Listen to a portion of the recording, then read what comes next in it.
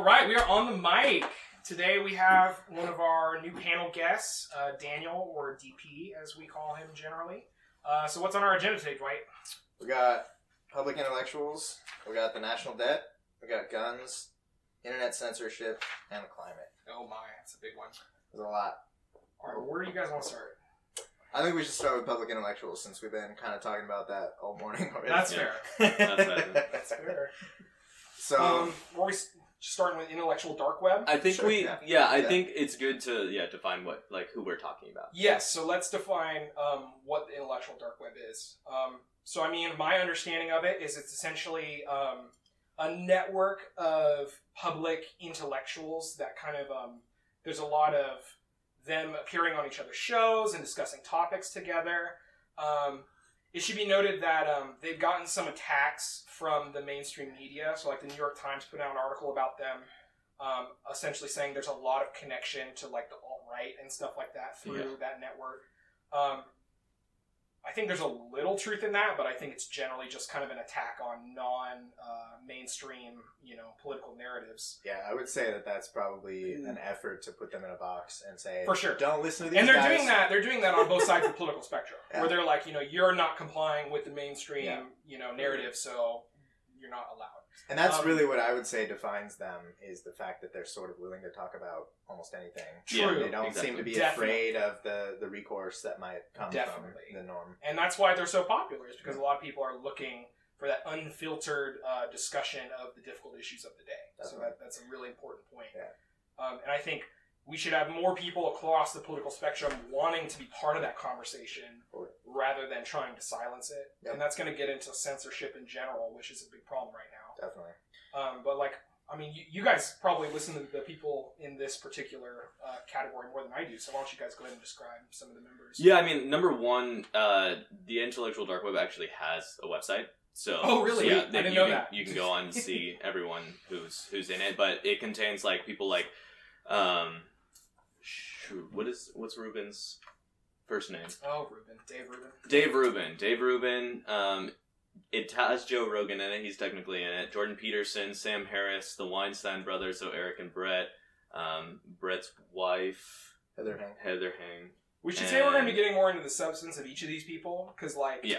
I definitely come from a much more left-wing perspective, and a lot of these people, I strongly disagree with a lot of their positions. But Totally, but I think one of the coolest things, I recommend anyone who's listening to definitely check them out, because they're very intelligent people who are willing to really go deep into, like, the minutia of all of the conversations that are happening, like, socially and stuff like that, because one of the reason why I like them is there's a lot of social issues that are going on right now that I feel are very polarized and not very deep, and they're not looking for how to compromise or how to actually do anything about it. It seems like more of a tribe mentality, Right. like where they're trying to just fight each other. The other group down. And these guys actually talk about, just recently I saw one where Eric Weinstein was on Rubin, and the big thing that he said was he wants to get the dark web to now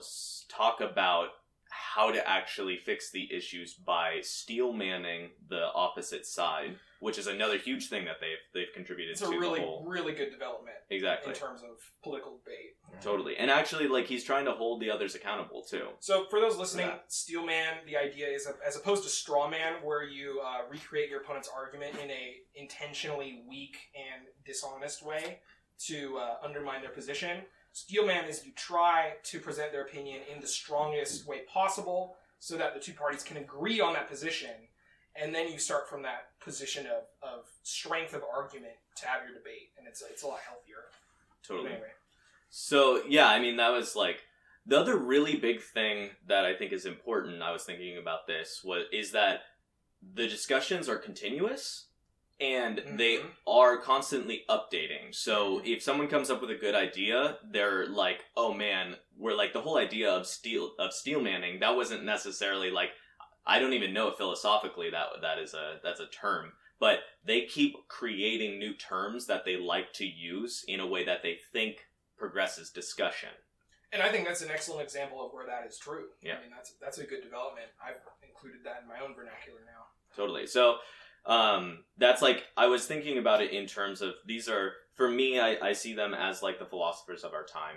And so they are, one of the cool things is it's not like they wrote a book that you'll later come back, that you'll read, like Plato's Republic or something like that, and then you'll be able to critique it. It's like they are constantly critiquing their own arguments and each other's arguments, and you get to see them develop. So they're not like, they're never like, this is the truth. They're like, we're going to continue talking about this until we can get to the truth. Mm-hmm. And to me, that's really inspiring. So, go ahead, Dwight. It looks like that Steel Man comes from Daniel Dennett originally. Possibly. Okay, yeah. So one thing that modern day philosophy that I definitely have a critique of the intellectual dark web is that I think the strongest left-wing philosophers of our time, none of them are included, and I think that does tilt the discussion in a right-wing direction. So like the left-leaning people in the intellectual dark web, so like Sam Harris or Brett Weinstein, I think those people are more establishment in their left-wing views. Whereas, like, the more leftist people, so say Noam Chomsky, Chris Hedges, Richard Wolff, people like that aren't part of this network. And a lot of times I find people in this network making arguments that I wish, I just want to see debates happen with these people. So actually, Richard Wolff just put out a challenge to debate Jordan Peterson anytime, anywhere on Marxism. Ooh, that'd be cool. So I hope that happens. That'd be awesome. That'd be really cool. Yeah, I mean, the big thing that I've seen is most all of the people within the intellectual dark web are they call themselves centrists. So yeah, I've noticed that. They are not going to be your extremists or obviously the more progressive, the most progressive people, right. I guess. But they're really trying to hold on to the like actual discussion between the two sides. Right. So you do get, and they're obviously more like on the intellectual side of things. They're not.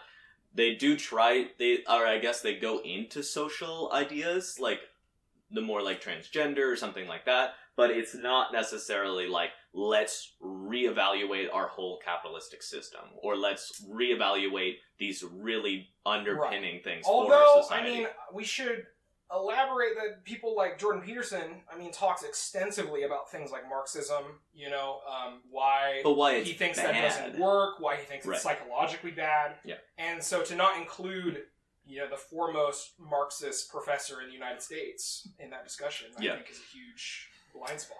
Well, it's also, it doesn't seem to me like they're purposely excluding them. Yeah, exactly. No, for sure. So exactly. Don't get me wrong. I don't think that's they're talking to people that they can and that are around, and then I'd be interested to see if Jordan Peterson does. Dude, I would be very surprised if he didn't, because if a reporter comes from somewhere and is like, I want to talk to you, he's usually pretty open to at least having an online discussion. So it seems much to his chagrin, he's regretted, because some of these reporters are just trying to do a hack job. So. Yeah. Well, who decides who's part of the intellectual dark web? I don't think there's a decision. Who's the coined? I think it's just an association of people. It's kind of in-groupy. They talk. Weinstein coined the term. Yeah, and they talk about people. Okay, normally a really big one is like they get pilloried, which is like basically What's that? Pilloried is another term that they say is like they get pilloried by the media. So the idea is that they've said something extreme, and then there's some social media or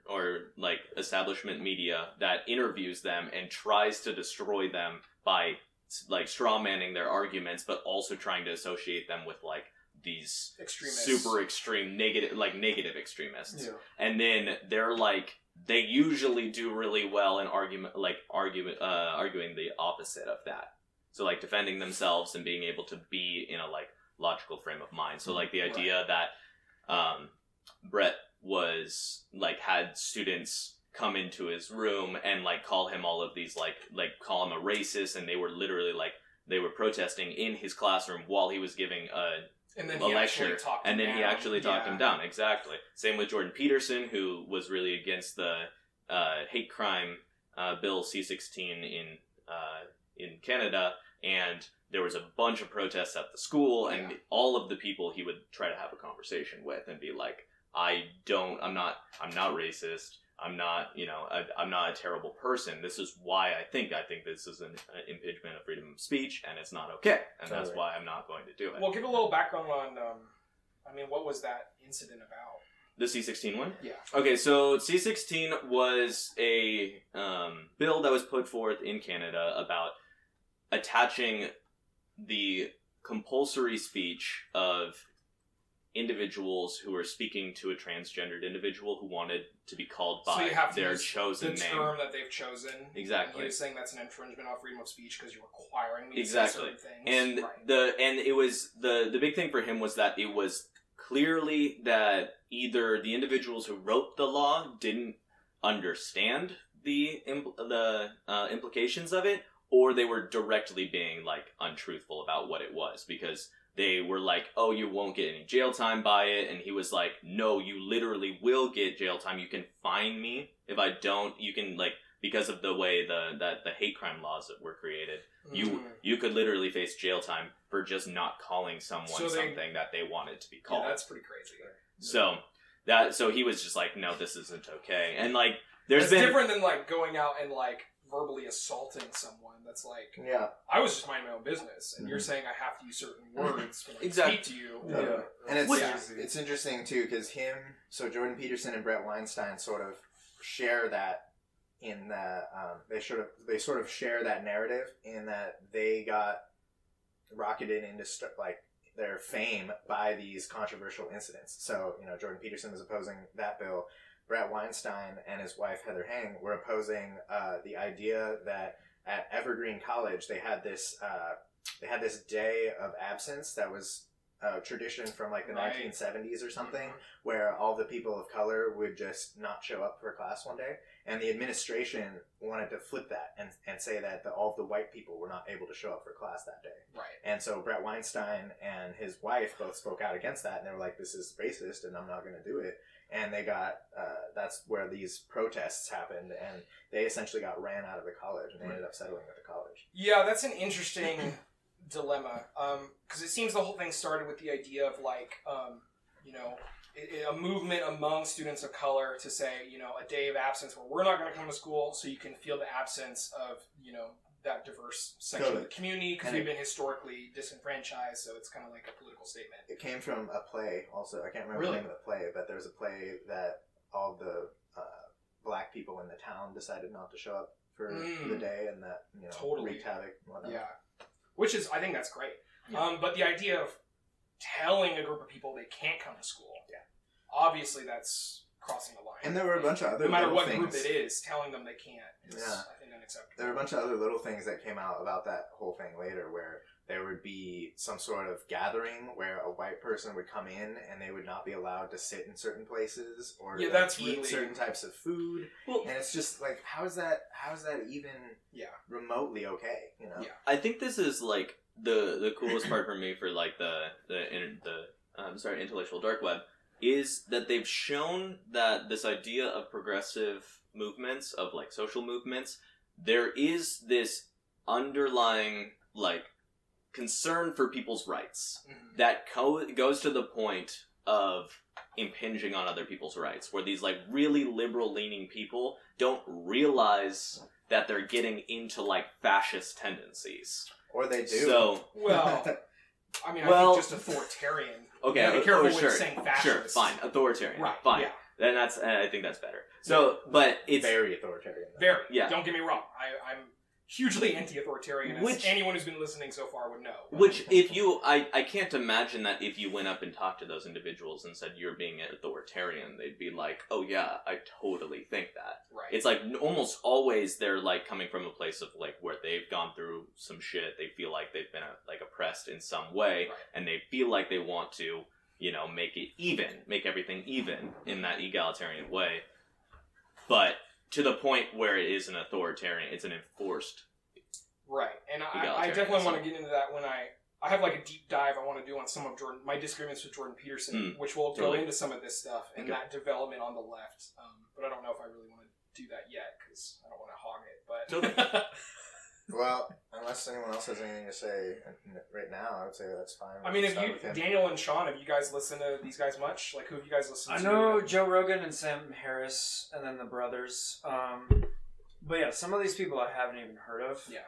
So I just need to do. And I've just recently heard of research. them for sure. It sounds like the problem is that they're getting put into these boxes when Right. they're really, most of them are just in the middle, and they're just trying to understand the world. Well, and I think the biggest thing is they're not to be put in boxes. Yes. yeah, that's- no one should. That's one of the biggest things that I notice about them is there's two big things. One is that they constantly get misquoted and taken out of context, especially Sam Harris. I think he's the most commonly I've abused heard in that that a regard lot, yeah. because he's and he actually sets himself up for it really, really well because he will go into these crazy thought experiments where he sets up this idea and he creates this extreme world and then he talks about what would happen in that world. And so then people just take what he said about the, like, without any of the setup, and they say, That's oh, what he wants Sam to. Harris said we should nuke the Saudis. And See, it's like, that's not even close to what he said at all. So that's going to be something we're going to talk about later, because I do think he gets into some really irresponsible issues sometimes. But And I think he's becoming aware of that because, like, I hope even- so.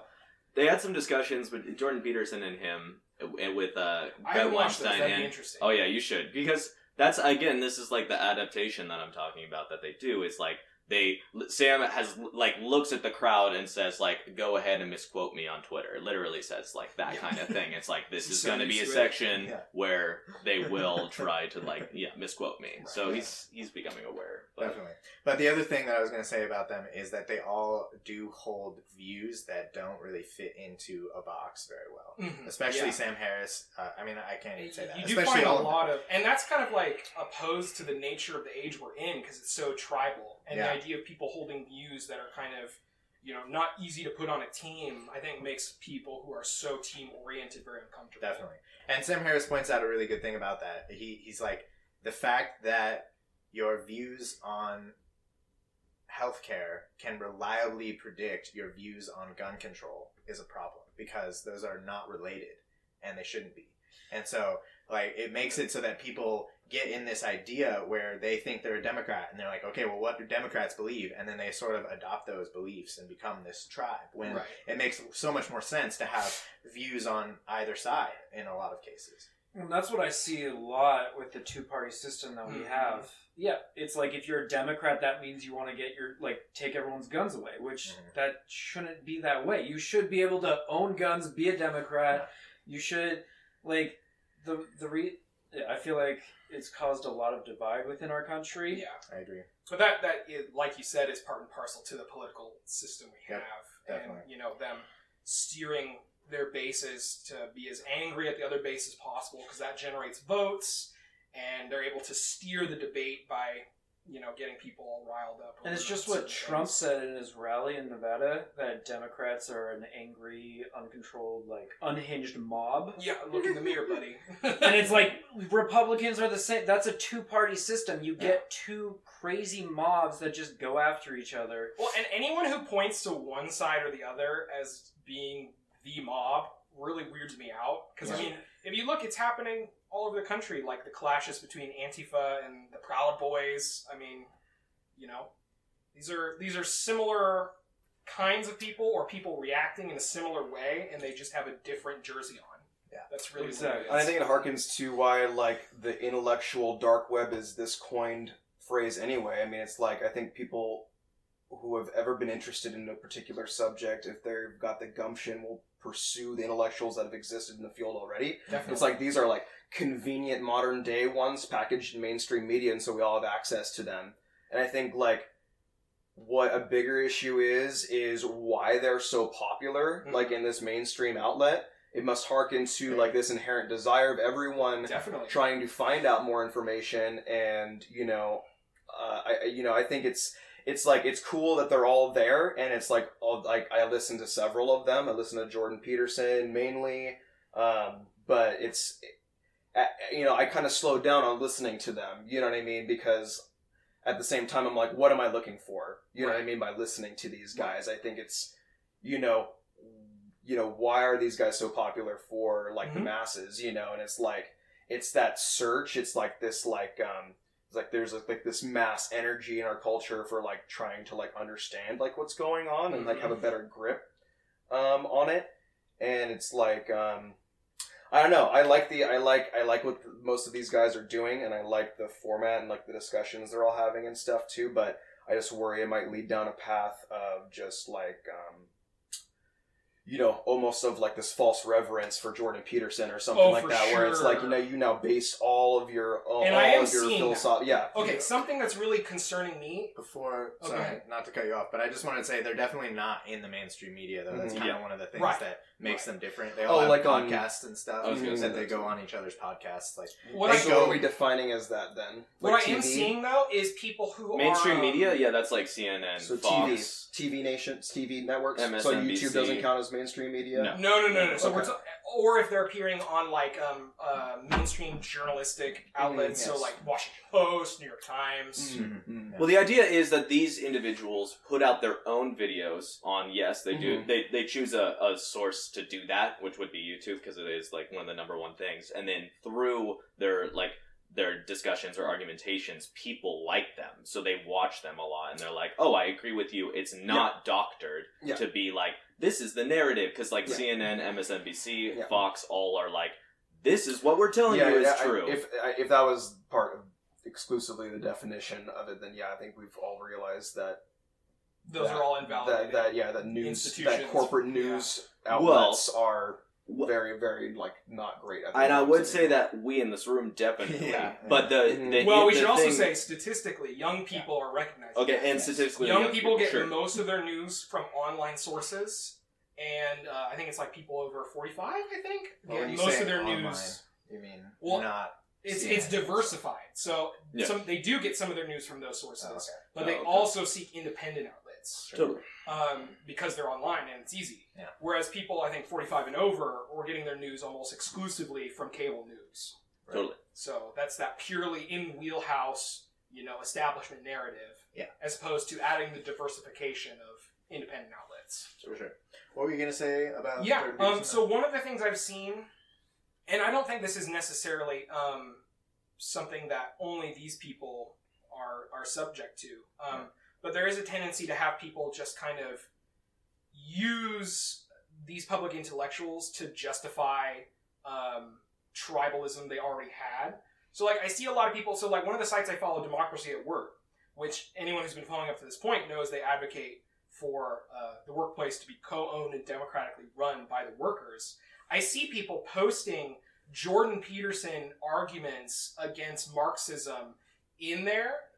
So don't get me wrong, this view comes from a Marxist critique of capitalism. Yeah, but what they're saying is, you just want equality of outcome. Right. You just want equality of outcome, which is something Jordan Peterson hits all the time. But this particular point of view has nothing to do with equality of outcome. Exactly. It has nothing to do with any authoritarian structure of any kind. Right. But they're just saying, I'm on the right, I believe Marxism is bad, Jordan Peterson told me Marxism is bad, here's a talking point. Anyone who says anything about Marx, here's my talking points, and you're on the other team. Totally, and I feel like that's such a cherry picking of these individuals' ideas, just to recapitulate. But I think that's also part of the concern that's happening. Is I think people are only seeing how people on what they've recognized as the other team are touting certain intellectual figures to perpetuate their tribal affiliation. Right. So that's an interesting problem as well.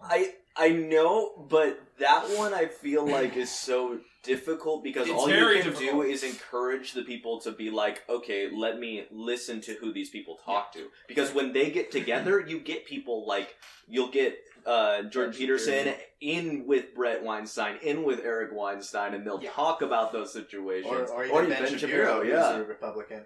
But one thing I wanted to say about that is that I think using that as an argument against which it seems like that's framed as an argument against the intellectual dark web. I don't think it is. People do that shit all the time with everything. That's just people being retarded. Exactly. And you can't ascribe that to anything in particular. Like, just because... Yeah, they're being retarded. They're taking that argument out of context, and it doesn't mean anything in that context. I say that's retarded, personally. Because they don't understand what they're saying, and they're just parroting it back like it means something in this context when it doesn't. Right? So that to me is being stupid. Okay? So I think... For being politically correct, that's probably a better word. That's something. That's the only thing. Stupid's I better than choose- retarded. I choose not to say it, but it's whatever. It's like midget. Because it is Yeah. like a disorder. Well, it's we like can a- talk about it's like political a correctness on another one disability because as I opposed to avidly being dumb. disagree with political correct culture. So you'll hear that. when I I'm talk mostly a disagreeing lot. with it. I think there's a little validity. But anyway. Yeah. So anywho, We're what I'm sorry. saying, If what I'm anyone saying got though, offended, we're is just sorry. that I'm not sorry. Is We that I still love you, Twain. Great.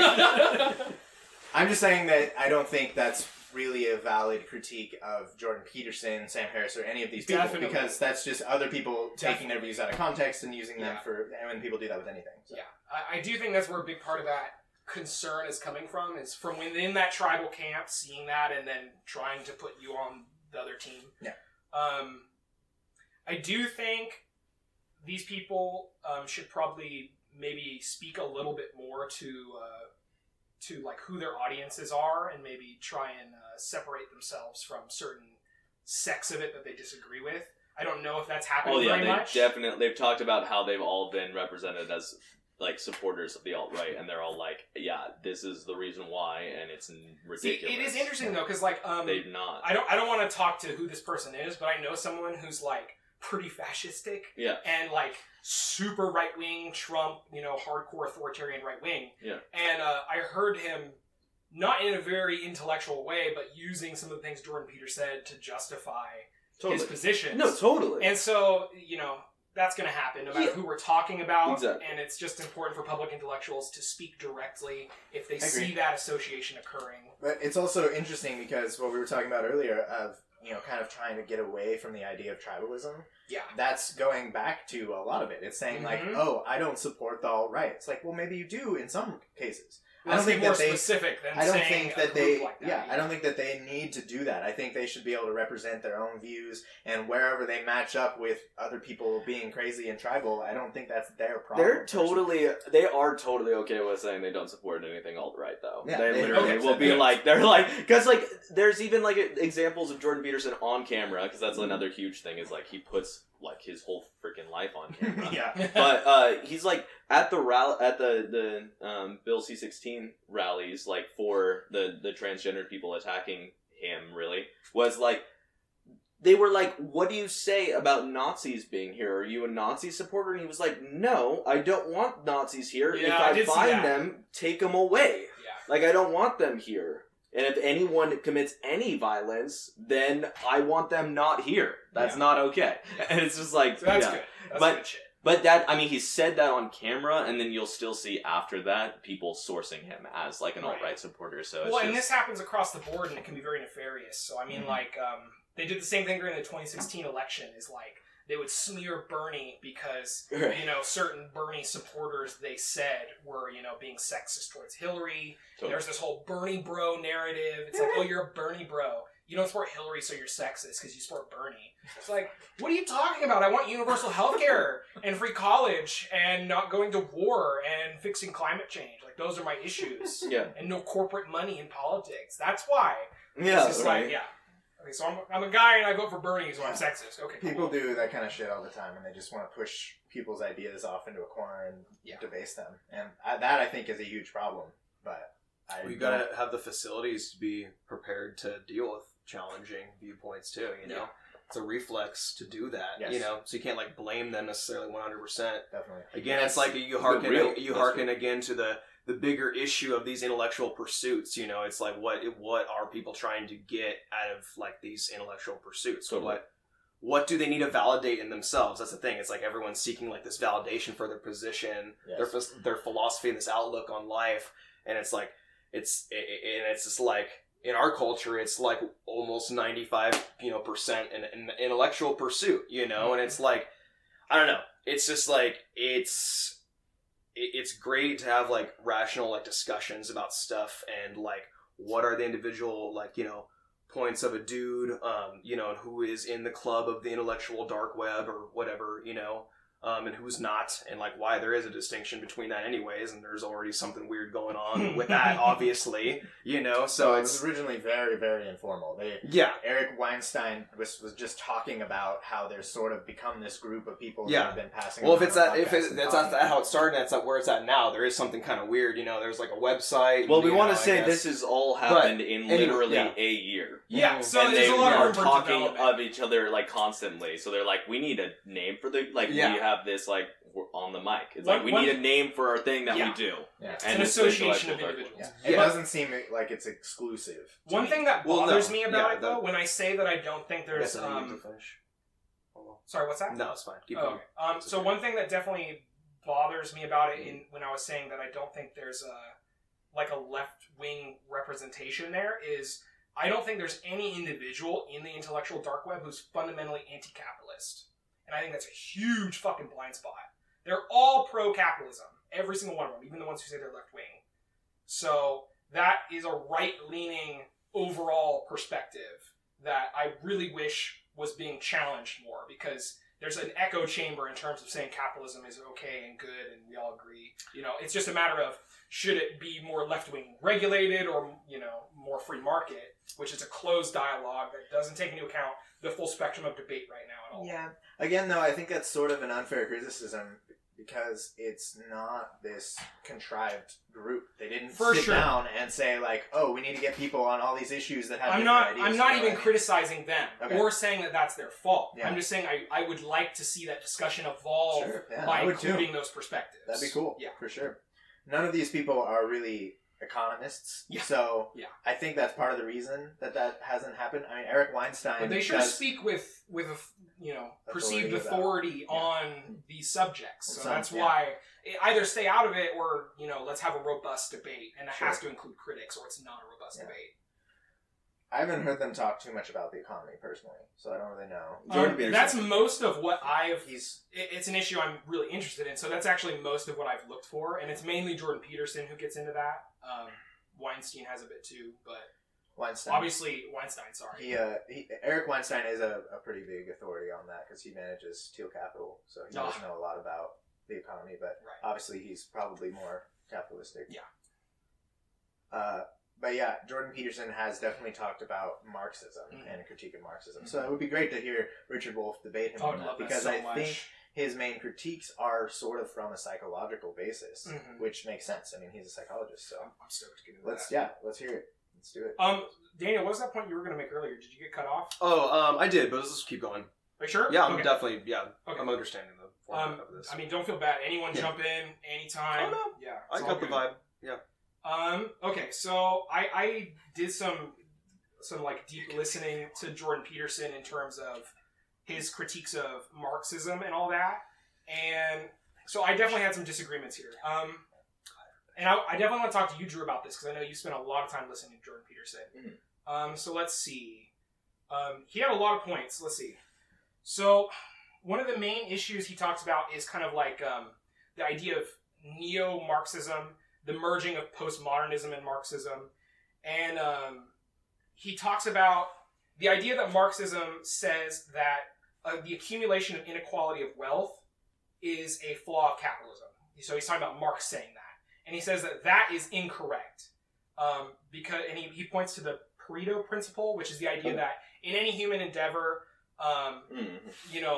what is it, like 30% do 70% of the It's like the success 10% or something do like like that. 80% of the work or something Yeah. like that. So when I was listening to him, he talked about how that's the fact that capitalism produces inequality is untrue because that's going to happen in any human societal relation.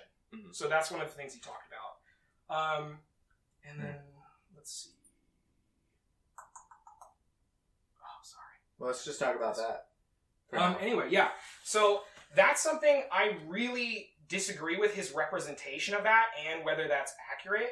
Because what Marx talks about, he does say that it's the accumulation of wealth is a thing in capitalism. But what he points to more specifically is that this unequal accumulation of wealth and power within a society is a result of the hierarchical structure of societal relations. So saying that, in the workplace you have the manager and all the employees, and that represents the same structure as, say, lords and serfs in feudalism or masters and slaves in Right. slavery. Yeah. And Marx points to the fact that we need to have relations that are non-hierarchical and authoritarian as the primary basis of societal relations. Mm-hmm. And so that's where the idea of, like, say, democratizing the workplace Totally. comes from. Yeah. And so, that's what Marx was arguing. And so I think that's something that really needs to be explored, is that whole idea of, is it necessary to have a society where power is controlled by the few as opposed to the many, and that kind of thing. So another thing he goes into is talking about how in the 60s, he says Marxism was totally invalidated because of everything going on in, like, Right. communist Russia and all Right. these different things. And because it was invalidated, there was kind of like a switching of language. And this is where it Right. gets into, like, feminism and all of Mhm. that. Yeah. Well, Well, postmodernism. right. So what's your understanding of postmodernism, Drew? So, postmodernism is the idea that there's no real, like, structure to anything. It's that the only structures are power structures. Right. So the idea that, like, there will be certain groups who wish to have power, and so they create kind of a system that will enforce that power, reinforce that power. And then there's, like, group dynamics, really, and, like, no one has. It's also at bottom. There's no real truth. There's no real no anything. objective reality, Exactly. no objective morality, There's just the moral relativism, and all that. Exactly. Yeah. There's just the standards that, like, are put forth by each group as, like, this is the right thing, and then if you follow it, you will end up powerful. Yeah. Basically. So the way he connects this to Marxism, it seems to me, is so in Marx's class analysis, it's a way of analyzing history through the lens of the competing interests of those in power versus the mass of people, and saying that there's a conflict going on there because those in power are constantly trying to enact policies or various things to keep themselves in power and keep the masses out of power. So that's Marx's class analysis, essentially. And what Peterson is saying is that after Marxism essentially became not okay in the 60s and all of that, Well, proved to be wrong in that's, like, his thing is, like, right, which is something I want to also critique, Yeah. because he's not taking into account the mass political war that was Right. waged on left-wing thinkers. It's Right. not like it was a logical debate and everyone agreed that it wasn't okay. It was Right. a purging of that whole political identity and Totally. discussion. Totally. I agree that that's not a fair assessment. You can't really say that it was proved that it won't work. Well, and Right. I think, okay, so with this whole thing that, like, even that postmodernism kind of, like, take that I just said is kind of like a stereotype. It's not really, because postmodernism is obviously, it's a critique of the intellectual structures that we've created. Right. So, in that way, it's really easy to say that they don't like any kind of intellectual structures, but if you look at the postmodernist philosophers, like, Foucault. and you read them, Yeah. they obviously believed in using some kind of structure to get out that information that maybe structures should be, like, contemplated. But yeah, I would say that in that same kind of idea is, like, Jordan stereotypes Marxism as what took place during communist Russia. See, and- yeah, and exactly. He China. only points to kind of like that state control of things Yeah. and calls that Totally. Marxism. Well, and But he does go into the psychology of, like, of power relations and all that too. Well, and he almost, I don't know, like, I would like to look into that. I don't know about it as much as you do. I don't know about the economic system as well as you do for communism. But the idea that he once puts forth is that these were necessary transitions because it didn't happen just in Russia. It also happened in China. And it was Right. like that for some reason when people decide to go communism, it ends up killing millions and millions and millions of people because they do it maybe in an inefficient way. But he's like, well, is that See, implicit in trying to change over But to that this system? is my big problem with him is, Yeah. is he seems to say that any alternative to capitalism equals authoritarian government control, and that Marx inherently means that. Marxism means that. Everything I was listening to seemed for him to be painting. I don't know if picture. he ever says anything about, like, capitalism being the best thing, but I do definitely think he's said that communism is not a good alternative. He definitely thinks that it's the worst. For sure. Yeah, no, definitely. I want to find the note. There was Which- definitely one point where he said that. Oh yeah, here he goes. He says, "Society is flawed, but we have no better alternative to what we have." So that's what literally he said that. Totally. That there is no viable alternative to capitalism At least that we because thought of we've yet, tried right? them and they didn't work. Yeah. So he really is kind of I equating would the say- critique of capitalism to the experimentation of state-run society and saying that didn't work. I think we got to be careful about that one because I would want to know what he was saying around that, also Right. the context of that, because I feel it seems silly to me that he would say there's no alternative to what we have now. Well, there was. And I'm I sure feel- he'd probably dig further into that. Yeah. That was his quote. But I mean, Well, that's- obviously, if you said, "Well, let's talk about hypothetical things we haven't tried yet," yes, then maybe he'd be he's, open he's to not it. saying that we should stay where we are and not change anything. That's which is why I would be- what I would assume from that Well, statement. he went on to talk about how all we have is how do we reform what we have? Yeah. We shouldn't be trying to get something new. Right. So that is again where I would disagree with him. Yeah, I mean, well, that one's difficult. He's also very Jungian. So the other Which I thing like about is, because yeah, when we're well, young. one of the things that Carl Jung said, though, is that you shouldn't try to take on other cultures. You should try to develop your own culture from where it is, because if you try to take on another culture, you basically, he had the idea of there being, even this evolution aspect to it, where you're, literally, it would be like us trying to breed CO2. It's like you don't have the equipment. Right. So I don't know if I would Interesting. agree with that, especially with, the kind of neuroscience that we've had about, how the brain can adapt to different situations, but I would say that maybe it's good to think about it in the way where it's structurally all of the structures that we've created in the West and how our government is set up and Yeah. stuff like that. Maybe it's really it is more important than to try to flip all of that you try to adapt it to become better. That's what I would say too, because I think it's fundamentally more likely that you would go down that path than have a switch. And then, you have to get into, are you talking about, flipping everything or just a core mechanism? Well, that's Honestly, I why think I'm that talking in about- all of them, That's why I it's more really think I would love to see that Richard Wolff Mhm. thing, Yeah, because I that'd think because of how much we what we've talked about is of it being compatible with capitalism is I think that would be the number one thing where it would be I don't compatible know with markets or markets, I guess. Sorry. Well, we do have to talk about those definitions. Yes. Yeah, and here's real, something that I would real. say about what Jordan Peterson believes, and I'm sort of painting between the lines here a little bit, but my understanding is that he does not, so he really hates quality of outcome, right? And I think he really doesn't like state-run economy. Right. And so I agree with him on those points. Me too. And I would say the biggest critique of any, completely Marxist idea of totally equality of outcome, which maybe, that's not exactly what Marx is advocating for, Right. but that's the idea of communism, right? Is that it removes incentive structures. Definitely. And so Jordan Peterson is essentially saying we need incentive structures or Definitely. nothing's going to work. And if you're So- going to say that the idea of equality of outcome, we should just essentially understand that that's not okay. Mhm. I agree with that completely. Yes. I think we should say that. I think we should have a floor below which no one is allowed to fall Yes. in terms of their outcome, But after that, I think we cannot have equality of outcome where people won't try Right. to do anything.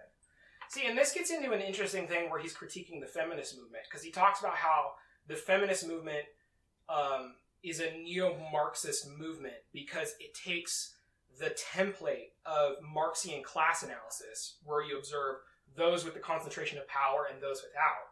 And he says the modern feminist movement does the same thing, but it just paints the patriarchy as the oppressor and women as the oppressed. And in his mind, it means that it's kind of this is my interpretation of him, so obviously I could be Yeah. wrong. But he paints it as it's kind of like a fundamentalist thing where you turn all men into the enemy, and it's about overcoming the enemy at any cost and that kind of thing. And he equates that to its connection with Marxism. But I mean, in a lot of ways, I think the irony of that is that kind of developed after the crushing of real Marxist and left-wing thought. And this whole development of identity politics and this current idea that a lot of left-wing movements have, which isn't about overturning the hierarchical structure, but simply integrating oppressed groups into it. So you have this idea now where it's like, oh, capitalism's fine, we just need women and black people on the boards of directors. And that will fix the problem. Right. I really think that has been something that the left has been steered into by the political establishment to steer them away from critiquing class and wealth and concentrations of power. Interesting. And you see the Democratic Party co-opting all of these things. They have no problem with it. Totally. They've gotten fully on board with this idea. We need more women. We need women in Congress. We need women in the boards of directors. All these things. I don't think that in any way deals with the core problem, and neither would Marx, because Marx talked about that hierarchy being the problem. So even though it has that oppressor template, it is fundamentally un-Marxist because it does not deal with the hierarchy itself. So what I would say is the part that he's taking from Marxism is the equality of outcome again. And so the fact that feminists, for instance, what we were talking about before we started the podcast with the transgender man who became a woman competing in MMA fighting women. Right. Like that idea that they're fundamentally equal, that women and men are fundamentally equal, that I would say is what he's critiquing in the feminist movement. They want equality of outcome for women, when in reality there's a lot of psychological and biological reasons that they're not equally represented in various fields. Yeah. So like Google, for instance, this brings up the whole idea of that letter that the Google employee wrote. Did you hear about that? I did hear about that. He's also in the intellectual dark web. Oh, cool. Yeah. So that guy was a Google employee, and they asked everybody what they could do better to facilitate women in the workplace and get more women to come work with them. And he wrote them a letter about it, saying like these are things that would help. And he was very honest about it and very realistic about it, and in no way sexist from my perspective. What are some of his arguments? He said that women are more social than men, and they prefer to interact with people more, so maybe more group work would be a better way. People-oriented as opposed to technical-oriented. Yes, which is psychologically supported. And I'm trying to remember the other ones. It was that kind of vein, though, where he was talking about these are things that we know from psychology and biology that are different in women. See, and there is this this interesting problem with the idea of if anyone tries to say there's inherent differences between different groups like men or women, people freak out. Yeah. And I think that caution is certainly warranted. I mean, all you have to do is look at our history of saying justifying our treatment of black slaves for various social Darwinistic reasons. Right. But I do think that's certainly you can't ignore the fact that biologically there's certain predispositions, especially between men and women. It's the thing is like I think one of the biggest critiques that Jordan Peterson has is he's a personality psychologist, so he's done a lot of research on the differences between men and women, and also just different traits, and he goes into the idea that if you look at how the distribution of, he usually goes into aggression of women and men, there's a lot of overlap. Yeah. But if you go to the tips of who are the most aggressive people, it will always be men. And that's why there's so many men in prison. And so then he's like, okay, so it's not the only reason there's so many men in prison. There's a huge problem there also. Yeah, I'm sure. I mean, it's obviously more complicated than that. Well, that's different. And all kinds of things. It's still men, though. But the idea is that he was like, okay, well, that seems to be a pretty legit reason as to why there would be at least a greater number of men in prisons. Definitely. So it's like, okay, so if we take that for granted, then we just say, okay, if you want to take your idea of equality of outcome and then you just change that to should there be just as many females in prison now? And literally he says, he's talked to women who are advocating for this, who do advocate for that. Yeah, see, that's silly to me. Yeah, exactly. Just my own personal point of view, I think that's silly. But the big thing that I think is important when it comes to listening to Jordan Peterson about what he's saying is it's not like he's making this up. People actually have that narrative, and he's like, that narrative is bad. Definitely. And it is, I do think that it is difficult because it does come to that whole, he has this I wouldn't, instead of stereotypical, I would say like a pragmatic view of both postmodernism Right. and Marxism, where he Totally. says, well, how are people using it right now? And then he'll just Totally. use the Totally. word Marxism, and it's like, okay, or neo-Marxism, Yeah. and he'll Yeah. say, but it's actually how But- people are using But it. he will talk. Like I watched a lot of his stuff on Marxism, Yeah. and he turns it into like this general thing. Like this is what Marxism is, Right. And he makes a lot of generalizations that Yeah, obviously I I- have problems with. I do but- think that what Drew just said is accurate, though. He's using it in the way that it's manifested, not Definitely. the way that it was theorized. Also, and I think that... Well, also, but he's not. It is manifesting in other ways too. It's just not so loud and in your face, and so he's taking that one to task. I would say, like, the thing that I'm, like, definitely seeing, too, is that you don't like how he's using it because you're worried about people... Because he obviously defines it. He's like, if you like what you just said was, Right. he generalizes it, and then he'll define those generalizations. Right. So, the idea is that you're kind of worried about the same thing that happened during, like, the Cold War, which is socialism's bad. Yeah. And then Right. everyone starts thinking that rather Right. than actually looking into what's the occurring. ideas itself. Exactly. It's too much terminology. Trump just did that at his rally, like Oh, with the yeah? whole like cricket Hillary, but he said like trying to get people excited to vote and being like the Democrats just want social policies, they want to take your Socialism, guns away, yeah. like all these things He without said- actually defending any of the arguments or understanding Trump. that like we have a socialist. Like, we already have social policies within our capitalist society. Yeah. We're not 100% capitalistic. For sure. Well, he says all kinds of weird shit. Like he'll say that, like, you know, with Medicare for all, they want to take your Medicaid.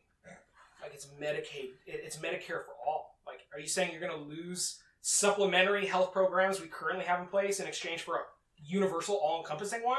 Oh, bummer. Like, oh no. Like, Well, I But- guess, yeah. they're going to take your Obamacare. Like, not that he'd say But, that. But yeah, there's it's the something. same idea where it's like you're getting more. Like, what do you? Yeah, there's something though I wanted to say about the just the equality of outcome type thing.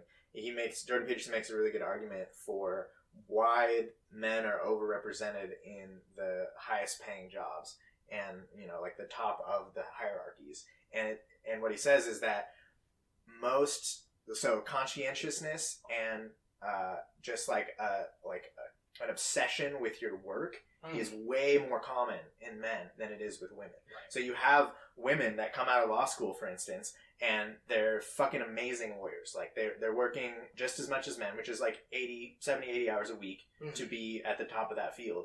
And they're working just as much as that, and they're moving up in the companies and they become partners and whatever else. But then there comes a certain point in their life where they realize this is silly. Like, I'm Yeah. wasting my life. Yeah. I'm not getting what I want out of it. And oftentimes they leave or they, go to a job that doesn't require as much of their life. Whereas you have these men that are obsessed with that, and they use it as like this way to Identity. win the social dominance hierarchy.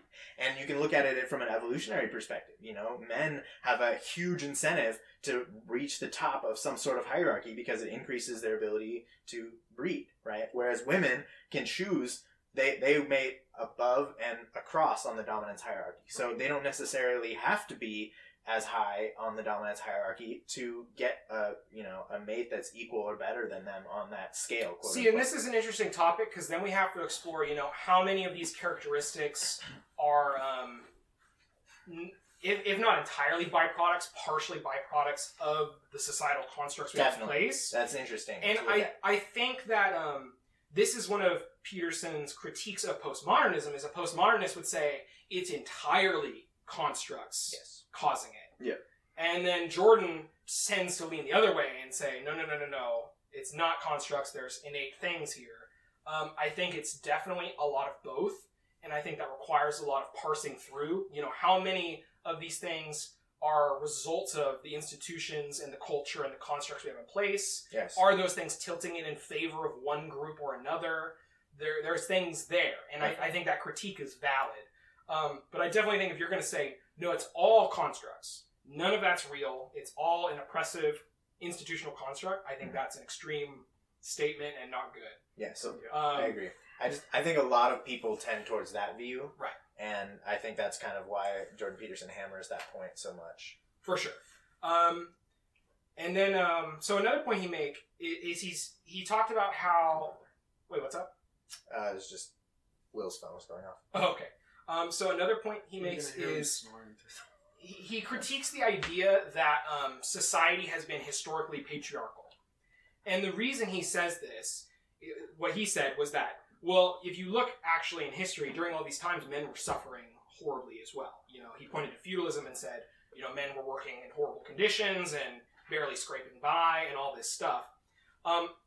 I think, again, he's overgeneralizing to try and critique feminism and the problems he sees in feminism, because while that's very much true, that, you know, white men, whether it's in American history or European history, have suffered greatly under, you know, capitalism or feudalism, there has also been an intentional hierarchy put into place to keep the mass of people pitted against each other. So, yes, it was patriarchal in the sense that women had a lot of times a lower rung on the hierarchy than the men did, even though the men were still in horrible conditions. I mean, you see this very clearly in American labor history, where the main mechanism used was race, where they would, you know, select races to be in lower levels of the hierarchy to keep, you know, the white men going, okay, well, at least I'm not there. And to keep them satisfied that they have a little bit more, and to keep them pitted against each other to keep that structure in place. I mean, there's a lot of examples in our labor history of them literally bringing in, like, if labor was organizing too much. There was one example in Hawaii where the Japanese labor force was organizing too much. And so the capitalists there asked the government to bring in a bunch of, I think it was people from the Philippines or Indonesia, something like that. Anyway, to bring them in to pay them way less, so to put them in competition with each other. Yep. Obviously, with black people, it's been used the most.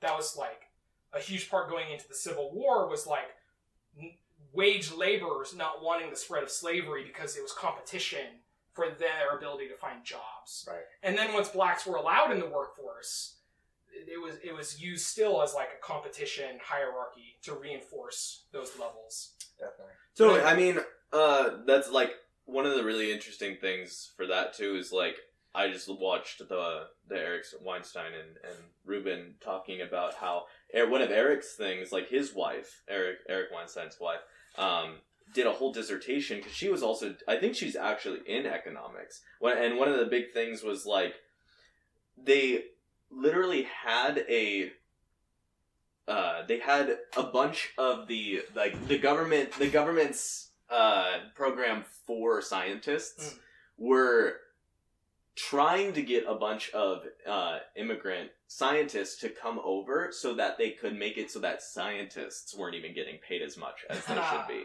because they were doing so much development. Right. They were trying to keep their payment, like their wages low. Right. So even that too, it's like I think there are obvious like shows of that reinforcement of power structure and it not evolving. That's like what I think, like one of the big things is like, you obviously want the idea that Jordan Peterson gets across is that you need a power structure so that people can have movement. And it's that really classic idea that it's the same thing with like equality of outcome. You need to have something. If everyone's not equal at the end, there's obviously something that is making it so that they can differentiate. Right. So you need to be able to define that, but that definition needs to be adaptable.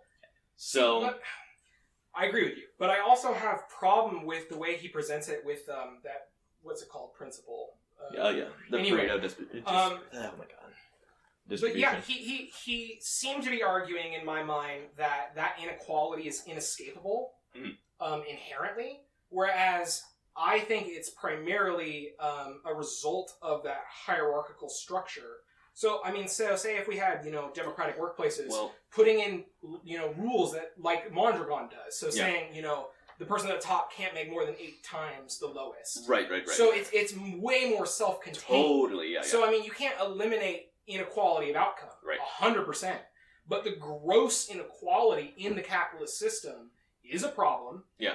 And it can be dealt with. Totally, and he seems to steer away from that critique. Well, I don't even know if I've heard any, like, that's why, again, I would be really interested in seeing this debate between him and Richard Wolff, because I don't know if anyone's ever, like, even budged on the idea that everyone should have more of an equality of outcome idea, where it's like, the idea is, like, this is, like, the actual, like, scientific, like, results of the Pareto distribution. Distribution. It's actually that there are a small amount of people who do most of the work. Right. So it's like, and it's like, I think it might be a 2080 thing. But it was showing in like any particular field, And he talked about this where it's like, so one way to deal with that is to have a diversification of fields because different people are just going to excel at different things. Yeah. And that's just human diversity for you. It's, Totally. you know, why we did well in the wild as a tribe with different people with different skill sets. Well, and it's why you want to also reward those people who do obviously give back to the society more than others. Like that is, you know, that's what they're doing by doing that. So you have to be able to reward them in an appropriate way. And I think that's Right. the thing that is like Right. such a problem here is that the people who are doing a lot, they do deserve more. Yeah. Like cool, like you created But computers, awesome. You shouldn't make them But- like lords over society. No, yeah, over that's the all. earth. Yeah, like exactly. That's, you know. It is like 80-20, by the way. It is 80-20. Yeah, for most things. Although it does change Okay. for a given system. So, I think that's why we need to get money out of politics so that it has less of an effect Yeah. on when you have billions of dollars, you can literally buy puppets. I know, right? To play your game to push your agenda. certainly a huge problem. Yeah, so, I mean, Is that all you had on Jordan Peterson? there's a little bit more. I want to wait till Drew gets back. But just kind of reiterating one of my points from earlier is I definitely think this idea on the left of we just need equal societal representation at the top of these hierarchical structures is a silly idea. I agree. I don't think it is fundamentally Marxist at all. Even so, that's where it's like the neo-Marxist, the idea of like it's about the oppressed and the oppressor, but it's not about overturning the hierarchy, which is the whole point of Marx. Right. Yeah, I think definitely equality of outcome is just a nasty For sure. idea. I For think sure. it's a good point where we can all agree, and that's nice. As far as the way Jordan Peterson is representing some of these things, I agree with you that he could be a little more careful and maybe define what he's talking about more and try to diverge from the terms that he's using. Yeah. Because I don't think he's thinking of Marxism in the way that you are.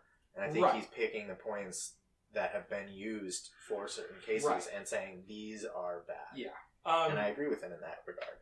So another point, this isn't quite related, but it just kind of gets to the fundamental difference of perspective I'm always going to have with Jordan Peterson. It really gets to the base ideology.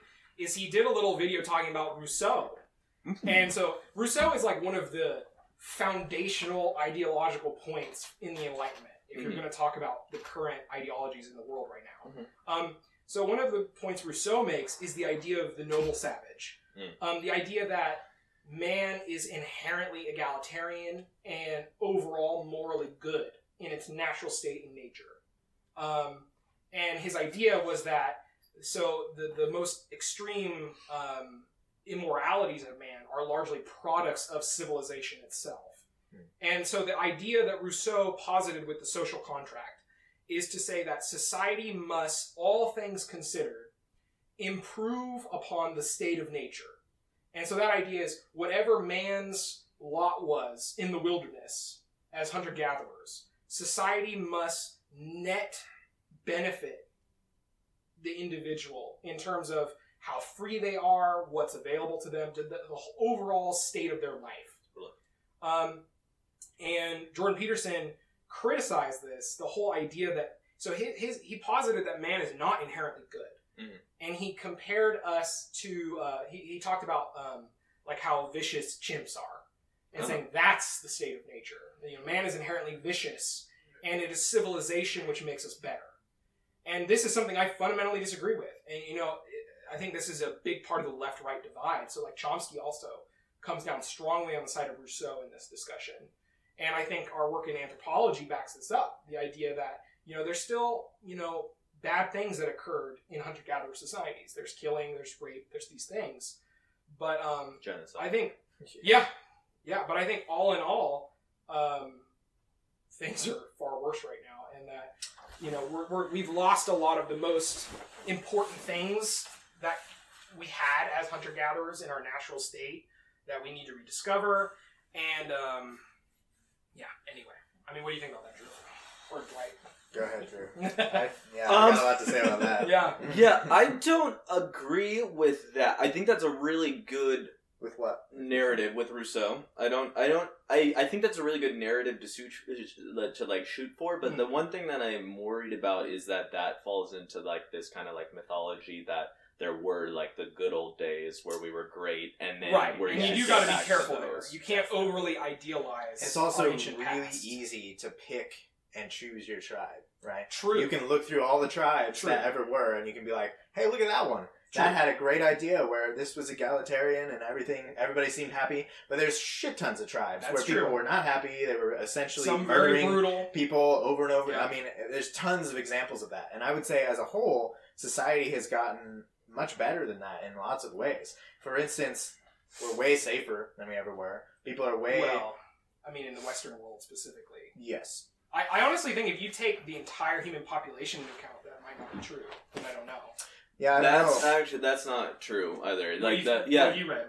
Well, that's actually one of the things that Jordan Peterson has brought up later. I'm not sure in the videos that you've checked out, but it's like one of the things he has been called out on that before. Ben. Oh, really? Yeah. Okay. Yeah, and the thing is, like overall in the world, there's way less infant mortality than there used to be. Mhm. There's a lot Right. there, and this is totally not to say that we could be doing so much better. That is totally true. Well, but but then the there's idea also is this that whole we're thing of quantity versus quality. Is it's like, sure, Yes. we're living longer, right. all these different things, but is the quality of life of the average person in the modern age Yeah. better Well, than they say- living in hunter-gatherer They say our work week No, is oh, yeah. longer today Yes. than it used to Yeah, be. you in used the to only have to work 100 30 hours a week So as a that's- hunter-gatherer. So your Yeah, quality of right. And life anthropologists might be- point to their higher, happiness levels, which we talked about in earlier podcasts. Yeah. Yeah, there's definitely a lot to be said about tribes of old. I think they did have a lot of things going for them. But I would say overall, the idea that we have moved backwards is just fundamentally Well, see, wrong. I'm not trying to make that position. Okay. There's a lot of ways where we move forward, Mhm. but I do think we have abandoned things that were very positive that we need to get back. Yeah, There I are can certain totally agree with aspects that. of I can modern totally agree civilized with society that Yes. I think is worse than quality of life was as hunter-gatherers. Definitely. And I would That's all. agree with that. for My sure. biggest thing about Rousseau saying that we're fundamentally good, and what was the other posit? So, Fundamentally good and egalitarian, right? So I think the All biggest in all. So issues... he was clear in his writing that it was like not Yeah. 100%. But Yeah, because there's lots of tribes that obviously weren't. yeah, at all. if you looked at Maybe like the and normal. we should be clear that he was Average. positing this entirely from his research of the Native Americans. Right. So Mm. this was during the time when America was cleansing the Native Americans, Totally okay. and it was during the rise of the Romantic period in Europe, Mm. and a lot of information about the Native tribes written by researchers was coming over, Mhm. and so there was this emergence within the Romantic movement of going, oh my God, look at all these things we've lost. Sure. We've gained all these things, but look at the squalor in industrial Europe. Look at the war. Look at all of this stuff. Yeah. And you compare it to the life of a Native American, Right. and you go, okay, some things are better, but we've lost some shit. Yeah. For We sure. need to relook at where we've come from. Yeah. And to say that, the nature of man in a hunter-gatherer setting is a more noble one than man in civilization, I personally do believe there's some real truth to that. I guess it depends on what you mean by noble, and True. I would definitely say there's a lot to argue about that because nobility, to me, it's obviously that's a difficult concept to even define. Yeah, but, that's real. but to say that one state of living is more noble than another is a really hard thing to do. To say that, And this is that my own running ideological baseline because Yeah. I always am going to favor more egalitarian Sure. forms of society, closer to nature, more equality within the group, Yeah. less For instance, hierarchical. is it more noble to run around in the woods for 40 years and just, hunt and gather and live your life free of essentially any otherworldly stress? Or is it more noble to, live your life as a researcher forever and end up saving tens of thousands of lives because you made a new vaccine? Right. So So there's it's lots hard of because I noble think- things that people Yes. do within our society now Yes. that I would say are completely impossible under the ideas of... But I think Native part of this American argument is you can't. Society produces a lot of extremes. So it's like For if you're sure. going to compare hunter-gatherer society, which is much simpler, Yes. to civilization, you can't include the person who saves 1 million lives without saying the person who commits a mass genocide, because both those things are qualities of civilization. But isn't Definitely. that evening out then? I think Isn't it it, does. isn't it just I guess changing? so, but I guess a lot of my context comes from where the world's going right now, which Mhm. I tend to have a more negative view of it, especially with climate change and all these different things coming Yes. down the road. That's a good point. So you can't have this discussion without that kind of like, where's it going? Mhm. The only way you I could agree. compare that argument, I guess, would be post-humanity. Well, that's Go, why. Did it pan out? Yeah. That's why I think it is important though not to like idolize either the future Yes. or the past, and Yes. just be like, what can we do better now? Yes, I agree. and I think that's what more this productive, is. for sure. Definitely. And I really do think that that's what that argument is hearkening to, is to say civilization, in a lot of ways, has worsened us from our hunter-gatherer state. We should try to reclaim those things, reintegrate them into society, bring in the lessons we've lost. Yeah, That's I totally kind of my agree with point that. For sure. Do you believe that humanity is inherently good? Is that- I don't. I certainly. It's a So tough one. anyone who wants to know the way I think, I'm a very moralistic person. Mhm. All you guys know that. I think almost, definitely mostly in terms of morality. And I think humanity, especially in its natural state, which I tend to think of as the best representation of humanity, is more good than bad. So I do. I guess we have to define good, but I mean, I see. Well, there's a whole goddamn. Right? I don't Yeah. see as much different than like any other animal in nature, Mhm. and for like a lion I to think kill we're more. I I saw mean, we have superiority. morals, we have the intellectual capability. Well, there's more to... empathy. There's more caring about each other, interrelations. I mean, this is why. Sometimes. True, Sometimes but there's a lot more suffering. you it's know? true. But I think if the base, the standard hunter-gatherer society. I has feel that like kind you of have a thing. very, very skewed idea of the standard hunter-gatherer society. Well, maybe so, but I'm basing most of my views. I mean, I do idealize it some, so Yes. let me be clear with that. Yeah. But I also, this is most of what anthropology is teaching right now, is that the base human hunter-gatherer society, based off their research, was it mostly egalitarian. Yes. more- Within their less tribe. hierarchical. And That's then when the they thing, met we're somebody from tribes, another certainly. tribe, they might tie them to a post and cut little bits of flesh off for Right. hours, and waiting for There them was to certainly scream, brutality. and then they would Well, kill that's them if they the screamed. problem. So within our small groups, hunter-gatherer groups, we had that family. We Right. had Yes. we treat each other But with they did- respect and love. Yeah. But if you're outside of that group, we're gonna torture you. We're gonna kill you. We're gonna do whatever we Rape want. your family. But they did also, from what I've read from anthropology, they talked about how most conflicts that occurred between hunter-gatherer tribes was generally a direct tit for tat, as opposed to like ideological or like constant. There were cases of that where tribes had this long history of hating each other. Mhm. But for the most part, it was generally like, well, this tribe took our horses because they needed horses. Okay, well now we're going to raid them because they did that. Mhm. And it was much more less brutal than current human conflict for sure. I'm not trying to whitewash it. I would say the only thing that makes it less brutal is the scale. That's what I would say. I think I in think many so. ways it was way more brutal. I don't know. I don't know if we've.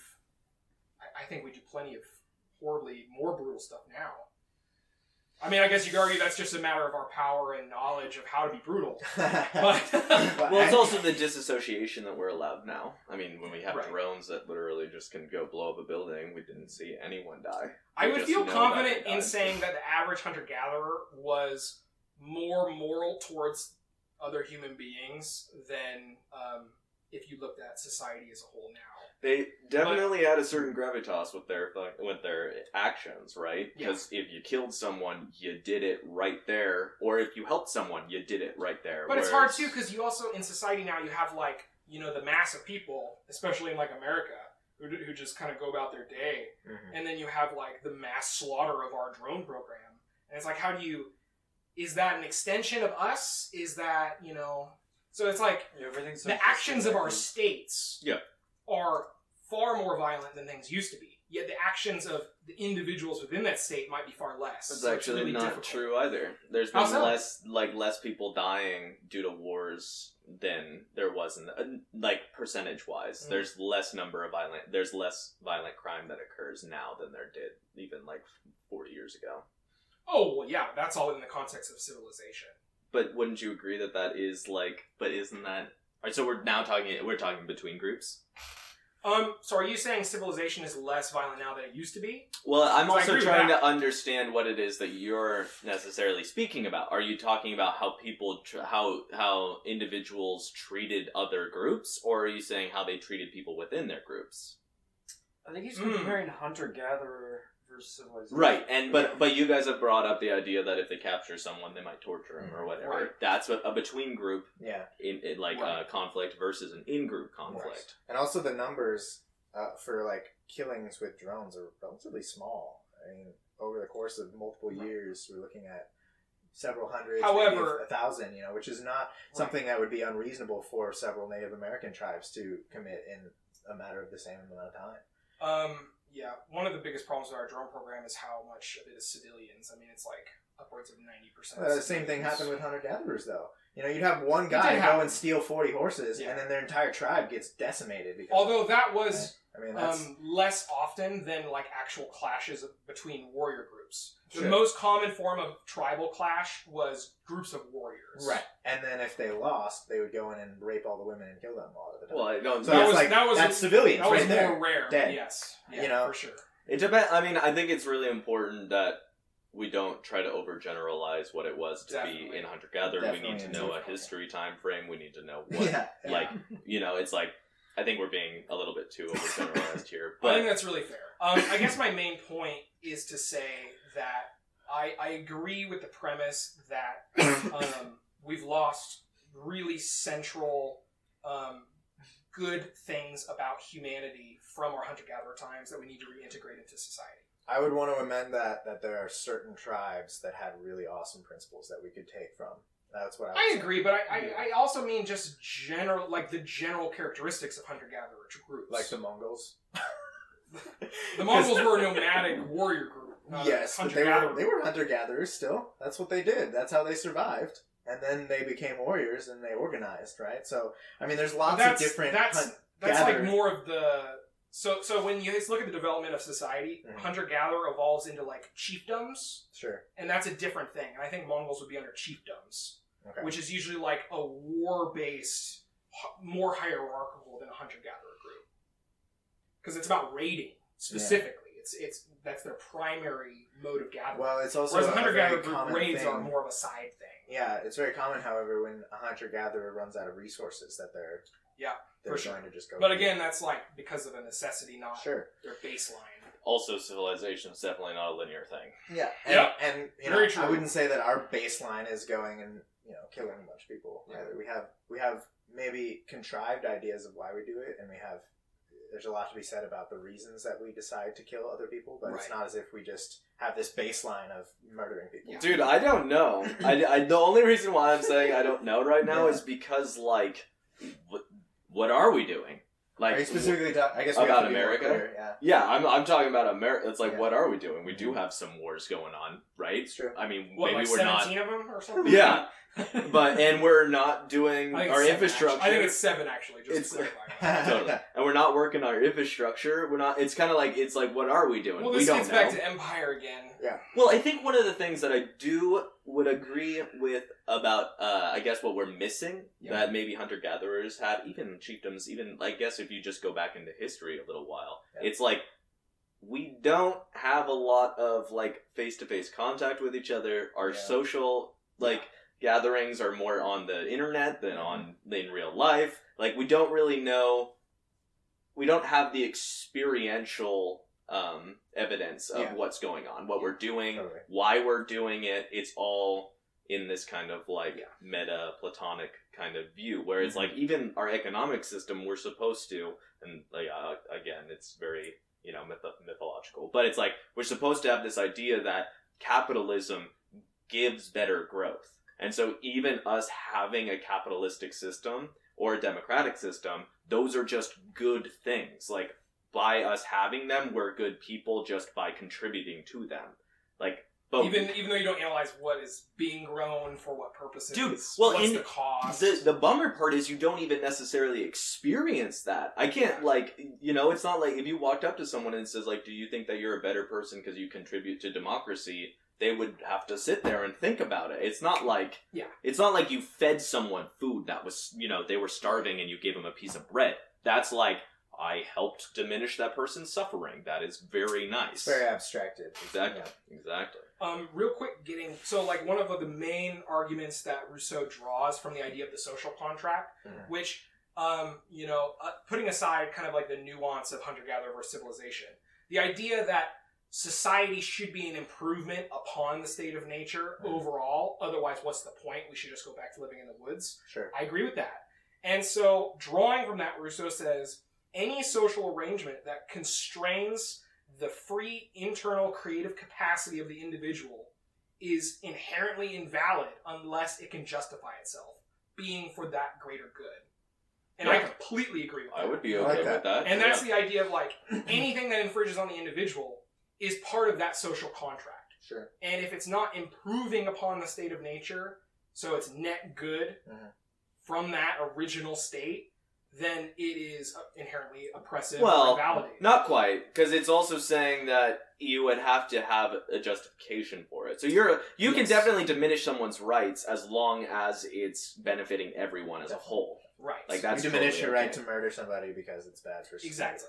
But Or we put a tax on carbon because it's important to continue the world, but you get to do your one fucking other thing I business, wanted to say about that, but we should really move on because we haven't even hit Sam and I Harris. need to let's do something where I'm going to talk less because But I apologize for my prominence. In that I wanted to section. say though, I think it's for the purposes of looking at what we can glean from those, quote unquote natural societies. I think this you can make a case that this is a natural society as well. But true, and I anyway, don't mean natural. saying that the original.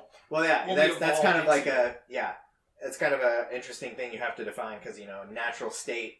Well, you could say this is our natural state because what other state is there, right? But saying being a hunter gatherer was better, quote unquote. I think it's important. We can look at some of the best tribes that we have knowledge of and try to take their values. But when you're comparing that to what we have now, I think it's only fair that you compare it to the best societies that we have now. You can't just compare it to. I agree that communist you have to China. compare it to both, just like the overall state of civilization as a whole, and Yes. where it's going. Yes. Well, I guess my point is that to say that people are less happy, people are more constrained, work longer hours. Saying all that, you're comparing their best society to one of ours, and that's like us right now in the U.S. Whereas I would just say compare that to average to the average. Well, then I That's think we fine, win 100%. That's But what I would say. I don't, so that'd be worth exploring more. Well, we should look into it more. And I 'cause there's feel shit tons of tribes. The other thing too is it is fine to compare, but this is where I do actually think abstraction helps because we say, do we think it's good to make it so that everyone has a good amount of resources that are available? Right. Is it good to have good drinking water that's readily available, Yeah, food sure. that's readily available, Sure. that stuff we can all just say and then we can look at our society now and be like, do we have those things? Mhm. Yeah. Yes or Is no? it good to be close to nature? Is it good to have an egalitarian form of It just societal seems relations? more productive than the comparison. But comparisons also help us form what those are, so that's true too. But this is worth talking about in the sense that this is one of the roots of different ideological divides that comes from the Enlightenment. Yeah. So I think we should talk about it on another podcast. For sure. Actually. We make can it a actually whole get into topic, and- Enlightenment that'd be cool. ideology. That'd be That'd be awesome. interesting. Do you guys have anything to say about that before we move on? Because I wanted to talk about Sam Harris. No, we're good. All Oh, right. I'm going to feature a lot in that one too. Okay. Yes, you I'm are. going to go to the bathroom real quick. So. All right. Well, I guess we can't talk about it yet because Dan We has gotta to wait. fucking you can do your pee. intros about him and stuff. Yeah. Well, I want you to hear it too, though. Okay. Do you guys know anything about Sam Harris? Yeah, he's one of the ones I listen to. Do you listen to his podcast? Or Yeah. Nice. Yeah, I like him a lot. I think he has a lot of really good ideas, and he thinks really clearly. Do you know, do you want to are you going to give an intro about who he is? Sure, I can Because do you that. could probably do that now. Yeah. So, for those that don't know, Sam Harris is a neuroscientist, and how long did he study? So he went over to India, and he studied. Is it India or is it? I think so. Yeah. So he went over to one of the Buddhism. Buddhist countries, and he studied under Buddhist monks for what was it, like 3 years? It was or something? 3, yeah. And so he's done a lot of meditation and a lot of looks at meditation, and now he more functions as sort of a philosopher. He just kind of he's written a couple books, and he talks a lot on his podcast with various people about philosophical topics and just sort of things in the political dialogue and his feelings on that. So he's more of like a political commentator and a philosopher at this point in his life.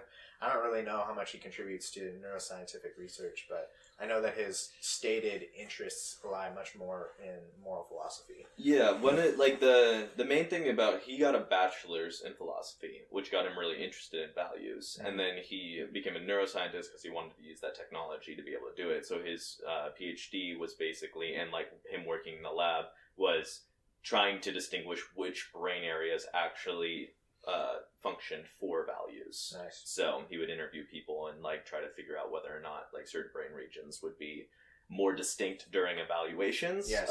Versus like mathematical like that. So that just gets into his really interesting research. So That's cool. yeah, I would recommend definitely looking into that because he did do I some should really do cool that. research in that. Yeah, so I think one of his biggest talking points and one of the things that he's the most well known for is that he's a huge critic of religion, in particular Islam. Mostly dogmatic interpretations of those, but he is pretty anti-religion in general, and that's one of the biggest clashes that he and Jordan Peterson have, honestly, is that Jordan Peterson thinks that there's a huge amount of value in religion, whereas Sam Harris thinks that there's value in it insofar as it's a philosophical text and there's philosophy within it that can be useful, but he thinks that it's fundamentally weaker than other sources of that same philosophy and that you can find better representations of those philosophical ideas from other sources and that the sort of deifying of the text inherently makes it worse. Right. And I tend to agree with him on that. I think Yeah, me too. I like that Jordan Peterson actually did like an in-depth look at Christianity from a psychological perspective, and he actually has those lectures online, which are pretty interesting. And I think there is definitely a lot to be gleaned from that, and it's very interesting from a historical and psychological perspective. But I would agree with Sam Harris that if you want to dive into philosophy, it's far better to do it, one, knowing that you're reading the thoughts of people and not some deity, right? Yeah. So to think Some that abstraction.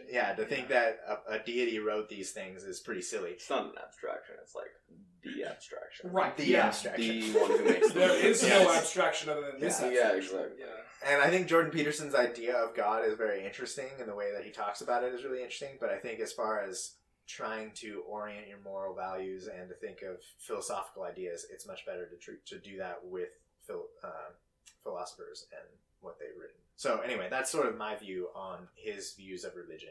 And he's actually written a book with Majid Nawaz or something, I can't say his name, but about Islamic reform, because Islam is the one that he thinks is the worst, because the Quran is so difficult to interpret in a way that's not violent and inherently divisive, and he points to that as causing a lot of huge problems in a lot of Islamic communities, and I would tend to agree with him in that regard as well.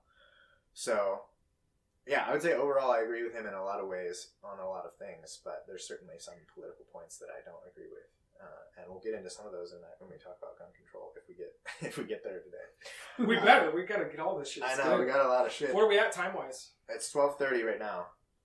We started What- at 10:30. You're the one with that Actual thing. time. I mean, the religion thing, Oh, I yeah. agree with Sam Harris almost completely, but he wants to restructure Islam versus, I think religion overall is just outdated. Yes, I agree. And I think naturally we're going to move on, but I think the Okay. sooner the better.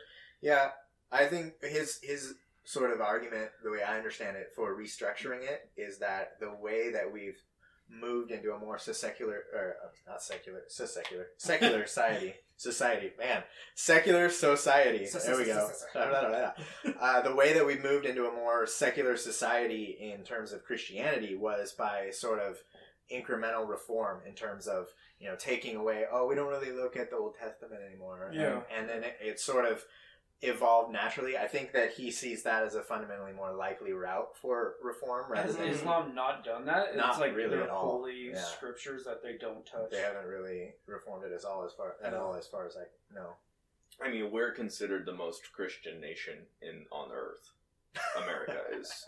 So Well, but- that seems wrong because I know that Orthodox Christianity is really big in Russia.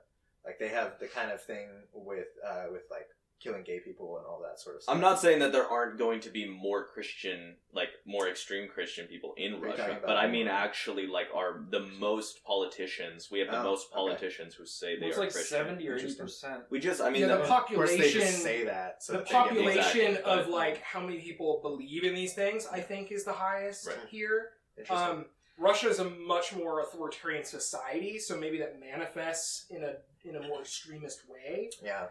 But that's kind of another one thing that I generally tend to have some problems with what Sam Harris talks about is it seems to me like he thinks all of the extremism arises from the ideas within the text itself, which I think there's a lot of truth to that. But I also think it has a huge amount to do with the material circumstances of the culture at that time. So, I mean, Islamic fundamentalism certainly has seen an enormous increase with the American wars in the region. I mean, terrorism has gone through the roof since we invaded. I don't know the exact numbers, but it's way higher than it was before we invaded Iraq. And so, there's also that when you destroy the secular institutions and you make people's material circumstances so desperate and so filled with despair, they're going to be much more susceptible to those extremist ideologies, especially as a source of revenge or For sure. because they're hopeless and they need something to do with There's themselves. definitely that. I'm not Another- denying that happens. One more point real quick is they did I forget when, but the United States did a poll of people in the Middle East showing like what is the primary motivation for terrorism, and it came out as primarily political. Yeah. So that shows that at the very least that's a huge component, and it's not just about the ideas within the religion itself. I can see that for sure, but the reason why I even brought up us being Christian, the reason why I brought it up was an example of this is like one of the most Christian nations, at Mhm. least like if not the most, one of the most, but like Muslim nations are like decidedly they are Islamic. Like you have the hijab Right. being necessary. Yeah, they're more theocratic. Exactly. Yeah. And that's And- obviously. But we should also note that has an so like Iran, for example, was far more secular until we overthrew their democratically elected government, put in an authoritarian Shah, and then in response to him cracking down on the population in a totalitarian way, there was an Islamic revolution because in that state of being oppressed, those Islamic extremists were much more. The people were much more susceptible to those messages because they were so angered by that. But I mean, they were turning into a Western culture. They were wearing American-style clothing, even the women. And then there was this theocratic revolution in response to us seizing their government. So, I mean, these things don't happen in a vacuum. Real. That's an example of what I'm talking about. Not to say that's across the board. Yeah.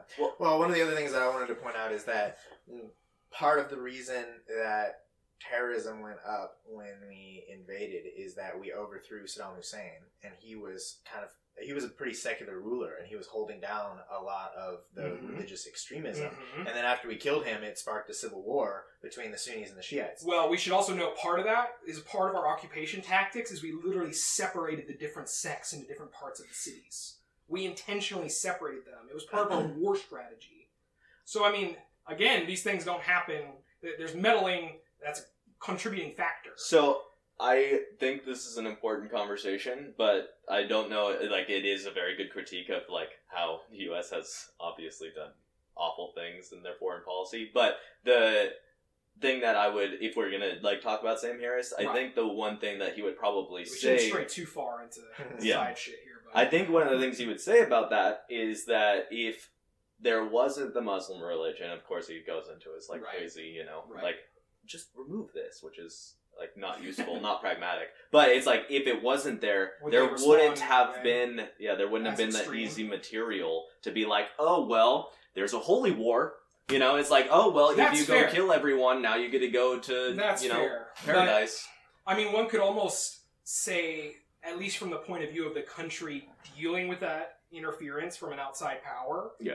they might argue that that's a good thing. Maybe that's a defense mechanism against, outside invaders is like at times of, great stress, we become jihadists, and then Totally, but that's... I mean, that's Afghanistan's never been successfully, held indefinitely. Maybe that's a part of that.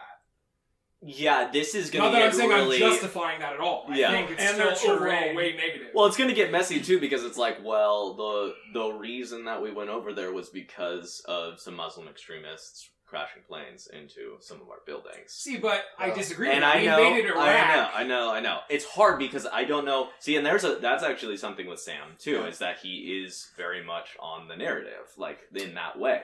He's like, This is one of the main there critiques are of him some from bad the things. left, is he seems to parrot the establishment narrative about our foreign policy decisions. And so a lot of those critiques of him say, well, you're doing that because you've selected this group, the Islamic religion, as negative. And you're now being tribalistic. You're not when you justify American foreign policy, you're not looking at both sides equally because you're just attacking the outgroup in your mind. Yeah, reinforcing Right. any of the biases that he already has. Well, I also think that he has a good point when he does some of that, though, in that to just completely argue for pacifism in the face of terrorism seems silly. I disagree with Right. that. So Yeah, so that for sure. seems to be a lot of the ultra left what they would argue. It's like, let's just leave them alone. It's not our problem. Like, we can't go and police them and control them and tell them what to think. Right. But then it's like, okay, well, you have entire nation states that support the clitorectomies and support stoning gay people. And the irony is you that know. the very worst offender in terms of a state in that regard is Saudi Arabia. That's where the most extreme sect of Islam comes from, and they're one of our closest allies for purely power reasons. Sam Harris is a huge critic of that, though. Which I applaud him for. That's Yeah. very, very good. I think this gets into like what I was talking about when we were talking about the comparisons between the hunter-gatherers versus the civilization. It's like, I think there's a hesitancy for like the left, who I think most of the time thinks of themselves as the more progressively moral, and they want to have more like moralistic thinking. It's like they'll be like, yeah, let's talk about, of course it's not okay to say no, that you can't have an abortion. Like, no, that's not, we can't have a law that says that here. And then they're like, yeah, because we like, that's morally not okay, right? And it's like, yeah, that's totally not morally okay. And then they're like, okay, but then we look at this nation and they do this thing that's like way worse. They do genital mutilation, and they're like, oh well, that's their choice. And it's like, but we said it's not morally okay. That's so can't true. we just say that it's not okay for them to do it? But this really does get into the whole conversation we had last time about imperialism and multinational government. Because, like, my personal belief is I never agree with unilateral direct interference in other nations. Real, yeah, I would agree with that too. I would say that kind of thing should be called out. It should be attacked diplomatically, economically. Real. And if anything is physically done, it should be part of a coalition of states. Totally. But Didn't we invade Iraq with the only the British joined us. All like the UN voted. We violated the way the UN functions, and that the UN actually said no to it. And that was the first time the U.S. violated the UN framework for interference, Because it was a national which was a language. huge blow to the legitimacy of the UN. Totally. It's kind of like the beginning of like the blatant, era of American imperialism. Sure. So what would you advocate for doing in the face of someone like Saddam Hussein, you can question whether or not we actually thought that he had WMDs, but... Well, first of all, connecting that in any way to 9/11, I think, was atrocious. Yeah, that doesn't Yeah, make any sense. So that was used as the justification for the invasion, A. Yeah. We should note that the people who were the architects of the invasion, like Dick Cheney, they authored some paper. It was called the New American Century. And it was after the Cold War. They were trying to say, like, okay, what's the next era of American power now that we're the sole hegemon? And they talked about how we would need a new Pearl Harbor as an excuse to project American power and cement American hegemony. That's where you get all the conspiracy theories of Yeah. 9/11. See, That's I pretty fucked have up. I have no position about 9/11 being an inside job or anything like that. But But clearly, it could be, it could not be. Yeah. But clearly, we use 9/11 to further our geopolitical aims that had nothing to do with the reasons we cited. I would agree with that. I would also say, just on the point of 9/11 being a conspiracy, the idea that it was somehow they like snuck thermite into the buildings so that they could, like, the idea that steel doesn't melt at a high enough temperature or whatever. Yeah. All you need, that's just a misunderstanding of the physics involved. All you need to do is heat something up and its yield strength goes down. And they've seen that in many cases where you have a fire and it heats up the metal that was Makes it holding more up the building, malleable. and it makes it more malleable, and then all of a sudden it can't support the weight anymore. And they had a lot of cascading problems where some of the beams were hit and damaged, and they also knocked some of the fireproofing off, and then so anyway, The it's fire completely spread and, it's completely plausible that just that plane knocked it down. I've always tend to thought that 9/11 was totally legit. Yeah. Maybe there was some problems in terms of not trying to stop it as well as we could, whether Sure. it's bureaucratic or intentional. Yeah. I tend to think it's still bureaucratic. If there's gonna be a conspiracy, I think it makes the most sense to have it in that regard. Yeah, we just clearly chose to like retaliate. I care so much You more know, about it's how like- we used it it to wa- justify our actions afterwards. Yeah, That's sure. the real conspiracy, and we know it's true. So It's just like moralistically, we're okay to start a war now. Yes. Yeah. Like I don't know why we should focus on like these unanswerable conspiracies instead of the very real implications of the real events. It's I like just wanted to mention that for because sure that is because a I'm real actually thing. an engineer, and so I can say with pretty good certainty that like I understand what happened. I appreciate you bringing that in. I always see those those memes being like, "Well, jet fuel can't burn steel beams." And I'm You're right, it can, but it doesn't need to. But yeah, anyway, as far as us using that to further our own power and like increase the power of our government even domestically, I definitely think that's reprehensible. But I also wonder what you guys would posit as a reasonable response. Well, first of all, we should have disclosed the identity of those who participated, which were mostly Saudi Arabians, and there should have been serious political ramifications in that regard, pointing out the extremist nature of the Saudi Arabian government, questioning our alliances with them, things like that. I agree with a general terrorist, defense system or whatever, dealing with that as a threat. But the idea of like unilaterally invading countries in the Middle East, I think that's only made the problem worse. it just Yeah. for me, it clearly shows that these people, they decided they were Muslim extremists, right? And so it's one of those things where it's like, this is a clear example of what happens if they become extreme and why you need to make sure that they don't. And Well, let's also talk about the fact that or what's his face, Osama bin Laden was a U.S. asset trained by the CIA during the Cold War. We literally still use fundamentalist Islam as part of our geopolitical strategy, in the sense that the whole underbelly of Russia is the Middle East, and there's a huge percentage of the southern population of Russia that's Islamic. And one of the key American strategic points is to radicalize the Islamists under Russia to cause societal discontent. So, I mean, we've used radical Islam, we've perpetuated it as a political strategy multiple times, including the very person that caused 9/11 to happen. Yeah. So, I mean, we have a lot of responsibility in this area. Well, I'm That's a good point. not trying to say, because again, I'm trying to like more stick on the ideas that Sam has, which is Okay, like we should the keep- moral. We're getting too about it. Yeah. I'm sorry. Yeah, no, it's okay. I mean, it's alright. Like, those are good facts to know, Yeah, and it's right. like, it is clearly like questionable what Right. we did, but or just bad.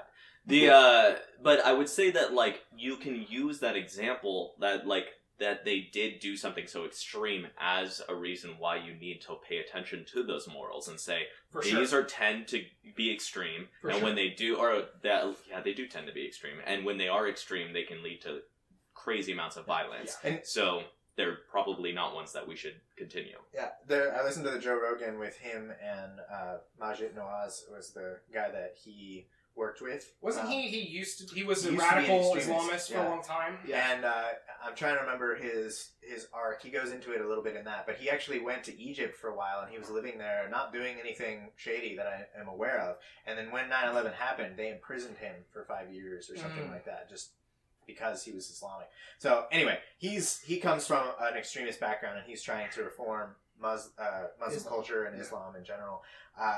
But what I was going to say about that is just that the extremist problem is definitely a problem, but a lot of people point to how small of a percentage that is. And one of the things that Sam and Majid both talk about is that extremist Islam, like jihadism, is a problem for sure, but also just normal Islam can be a huge problem. For instance, in the UK, Muslim people in the UK were polled, and they asked them if it was okay for people to have gay marriage. And 0% said yes. 0. Yeah. And around 50% of them said that the attack on Charlie Hebdo was valid and warranted. Which is crazy, yeah. And that's in the UK. So that's not even in Saudi Arabia, right? Yeah. So there's clearly something wrong with the ideology at play. Right. And I think that's mostly what Sam is trying to say. I agree with Now, that. And what- I think... Go ahead. What he parrots about foreign policy and his, maybe unwillingness to question the motives is, I would say, it could be seen as a huge problem. And We our should look into that. contribution to certain, Yeah, aspects. I do think that a lot of people like Noam Chomsky tend to blow that up more than is maybe I think that's fair. possible. And he to actually attribute. speaks to that. Yeah. And he says that, yes, I focus disproportionately on that. But his reasoning for that, which I appreciate and personally I like that reasoning, is the idea that as an American, first and foremost, we're responsible for what our own nation does. And we should be disproportionately focused on our own nation because we can have more impact on that. Criticizing, Islam, what can we do as American citizens about that? But criticizing what we're doing, we can have a much stronger impact on that. Yeah. So that's kind of like his main justification for focusing on Sure. the problems of our own country. One thing that I find interesting in sort of response to that is one thing that Sam Harris recommends as a sort of a response to Muslim extremism is to get off of oil, to revamp our economy. That's super so fair. that That's a we're good one. completely- That's super that. fair. We're completely, Yeah. No way. Well, No that's- way would we do that. I mean, But yeah, I well, we like should. it. I We mean, definitely should. I agree, but there's Well, but that was in that article about the global warming. Yeah. It's like we have to revamp our coal economy. has to drop to like 6 to 7% it or was something 1 to 7%. like that. 1 to 6. they're saying we Or was essentially it? have Okay. Something in like the 2020s to have net negative carbon. Mm-hmm. Which is not going to happen. Are we gonna? Which, I mean, that is true. It's probably not. I mean, we could use this as I think a clear Well, there's thing. more with Sam Harris. Let's go to the climate change thing right after this. Yes. But we Yeah. should. Sam Harris deserves a little more of our time, I think. I agree. But yeah, I think that argument for what we can do to help Muslim extremism is valid. And I think that it makes sense to talk about it in that context of like, this is a problem, we need to fix it, and here's a way that we can fix it that I also agree. solves this other tangential I problem. agree. I think the reflex with the left, which is done in, I think, a not very good way in the mainstream, some intellectuals like Chomsky, I much more agree with his reflex with it, is a reflex against the portrayal of the Islamic community by the American foreign policy apparatus as kind of like a net green light to interfere in that region in any place for any reason because of a general boogeyman of the Islamic terrorists. Right. We use that boogeyman to go into Iraq, even though that particular intervention made no sense within the context of dealing. We're using Islamic terrorism as the justification, but we're not actually trying to deal with it. And in fact, in many circumstances, we're making it worse. And so critiquing that kind of scapegoating is an important part of understanding the dynamics there. I think if you take it too far, which a lot of mainstream leftists will do, and say, like, you don't say anything bad about Islam, that's silly, too. Yeah. But can't really escape silliness with Yeah. regular people a lot. I agree. Yeah, so the things that I wanted to say about Sam Harris which I already mentioned, is that he's often misconstrued. He He's is. taken out of context, and he goes on these long seen thought experiment trains, and then people just grab onto one thing, like nuking Saudi Arabia. We should talk about that, for Which- sure. Yeah, so I didn't even let's I get didn't, into I that. didn't even see in the quote anything about Saudi Arabia. I was nuking some Muslim place. Yeah. I should actually pull up the quote because Yeah, it's that'd be good. But basically, that's not at all what he was advocating for. But what did you want to say about that? Well, I think it'd be better to read the quote out first. But, well, I guess we're just gonna get into it. It was Richard Wolff, is that right? Oh no, Chris Hedges, right? Well, I didn't even hear like Chris Hedges talk about it. I saw the quote online somewhere, but I guess Chris Hedges, because Chris Hedges and him debated, and that wasn't part of their debate. But Chris Hedges has talked about it afterwards. I've seen.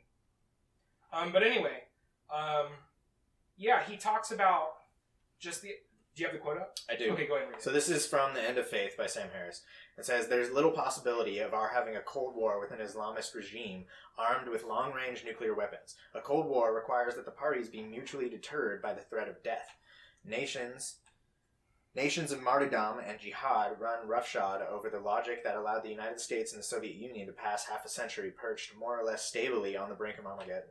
What will we do if an Islamist regime which grows dewy-eyed at the mere mention of paradise ever requires long-range nuclear weapons? If history is any guide, we will not be sure about where the offending warheads are or what their state of readiness is, and so we will be unable to rely on targeted conventional weapons to destroy them. In such a situation, the only thing likely to ensure our survival may be a nuclear first strike of our own. How would such an unconsiderable act of self-defense be perceived by the rest of the Muslim world? It would likely be seen as the first incursion of a global genocidal crusade. The horrible irony here is that seeing could make it so. This very perception could plunge us into a state of hot war with any Muslim state that had the capacity to pose a nuclear threat of its own. All of this is perfectly insane, of course. I have just described a plausible scenario in which much of the world's population could be annihilated on account of religious ideas that belong on the same shelf with Batman, the Philosopher's Stone, and unicorns. That it would be a horrible absurdity for so many of us to die for the sake of a myth does not mean, however, that it could not happen." See, I have a lot of problems with that. Or It's like he personally responded to his own thought experiment in the same statement. It's He almost like at the end, he like got really personal about how he felt about that. So I think that's really the only part he really like fucked up with as far as that goes. Because Well, my problems with that, there's a few problems I have with that. So, Okay. first of all, talking about a regime, so we need to differentiate. Are we talking about like a rogue terrorist group like ISIS getting a nuke, or are we talking about a state, an Islamic state getting a nuke? Like Iran. I mean, he yeah, just like says Iran or Saudi Arabia. he just says Islamist regime. Regime So- makes me think a state or a government. And I think the characterization that he's doing of kind of like an Islamic extremist, I don't think would hold up in terms of a government.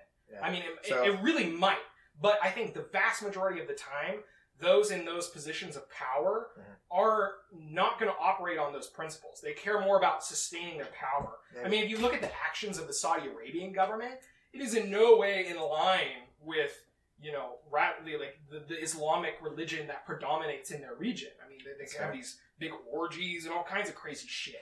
And, you know, they'll work with the United States, Yeah. and they care about money and their power and all these different things. Also, if you had a problem with a nuke-bearing enemy that wasn't going to be able to have that détente, a nuclear first strike would never be the option. I mean, you'd send in, you know, something more targeted to deal with the threat of the nukes itself. And I just think the saying that a nuclear first strike would be justified is just so irresponsible to me, especially within the context of the anti-Islamic fervor of American foreign policy. I really just, yeah, that blows me away. I don't think that would happen in an Islamic government. I think they would, you know, care about their continuation and their survival. And if we were to need to get rid of their nukes, I think it would be a more targeted operation, not nuking an area where we would kill untold number of civilians. well, no, what about defense too? You know, it's like as if they got a nuke and if they used it and shot it at us, like it's not like it's like an unstoppable force, Well, right? his I mean, depends. His But- premise was that it was, but I that's guess, because that was his thought experiment. There's also You know? yeah. So, first of all, a regime is specifically a government, especially an authoritarian one. Okay. So, So, I mean, we look at Saudi Arabia or North Korea. I mean, these people, when you look at their history, they take actions very much based on the fact that they want to stay in power. Yeah, they're I not agree with that. self-destructive. I agree with that. I think the purpose of this thought experiment is to understand how much of a threat it could pose. And maybe that's unfair because of what you're saying, that if they were to take over an entire state, they might not act like that. But I don't think it's unreasonable to assume that if ISIS could pull together the resources to make a nuke, they would try to. That's fair. And so but again, we're not ruling out. I don't think it's fair to rule that out as a possibility, because I think they could try to do that, and we could face an instance where we're looking at some organization that possibly does have those values at heart and does possibly maybe not possess, but are working towards the possession of that type of technology. But even then, I don't think the response would be to nuke them. I think it would be, like I said, a more targeted situation. Sure. Whereas when you're talking about like a built-up nuclear state like Russia, if we were going to try to deal with their nukes, we would have no option except to nuke them, because their nuclear facilities are so integrated throughout their society. It's this whole thing. That's true.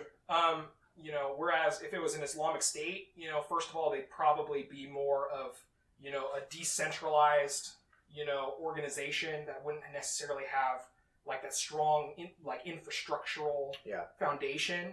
I don't know, just throwing out there nuclear first strike. Totally. I mean, you need to be so careful with that kind of shit. And I agree. Even if he would further clarify this, I think it's really irresponsible. Yeah. And within the context of these other issues with him dealing with our foreign policy, and I don't know, it just his views on Islam concern me as approaching a form of fundamentalism. Yeah. Well, okay, so a couple things about just nukes in general. First of all, the biggest thing about nukes is getting the material, the actual radioactive material, and isolating it. So, for instance, uranium comes with 2 isotopes, or maybe even 3 isotopes, that are really difficult to separate from one another. So you typically need centrifuges, and you have to do this over a long period of time, and then you have to worry about storage and all these types of things. So that's where we really detect whether nukes are trying to be made, is in these facilities that are enriching uranium or plutonium. And as far as I think there's a lot of misconceptions about what it means to be able to make nukes, because I feel like a lot of people think that it's a technological jump, and I think that's pretty naive, because with a couple short Googles on the internet, you can pretty much figure out how to make a nuke. It's not that hard. The concepts are not that difficult to make.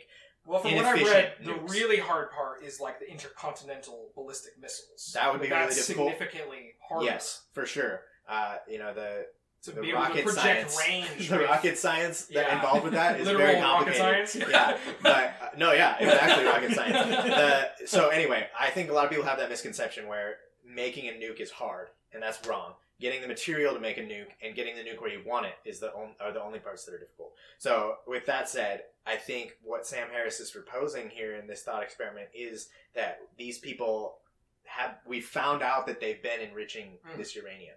And so we don't really know where, how close to being ready these nukes might be. And so it's potentially possible that they would already have one. Right. And then the idea that they have a nuke is really scary for a lot of reasons, because maybe they can't get it as an intercontinental ballistic missile, but they might be able to, drive it in a truck somewhere and get it into a city. So it's not necessarily that they could annihilate us or get it to where it would actually hit us, but that it becomes a huge threat in other ways. So again, I think that's not impossible to poke holes in this logic, and that he is cherry picking a lot here. And generalizing with literally the most destructive weapon on the planet. I think the generalizing problem here, the Islamic religion.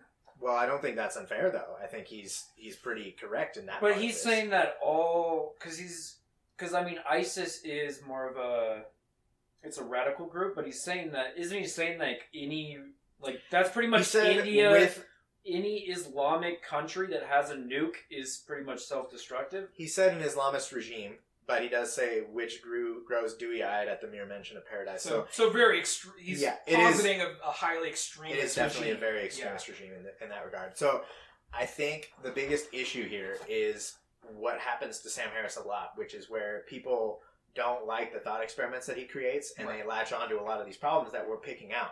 But my interpretation of this is that he's pointing out that these regimes could have really significant negative consequences, and they can get much worse than what we have now. So he's trying to make the case that these are things that we really, really need to deal with. He's not necessarily saying that this scenario is right. Now, I think he could be a lot more careful in doing that, and I think he should. And I agree with you that even tangentially advocating for a nuclear first strike is not a good idea. Yeah. Even though he's specifically saying that in the context of how ridiculous that would be. Right.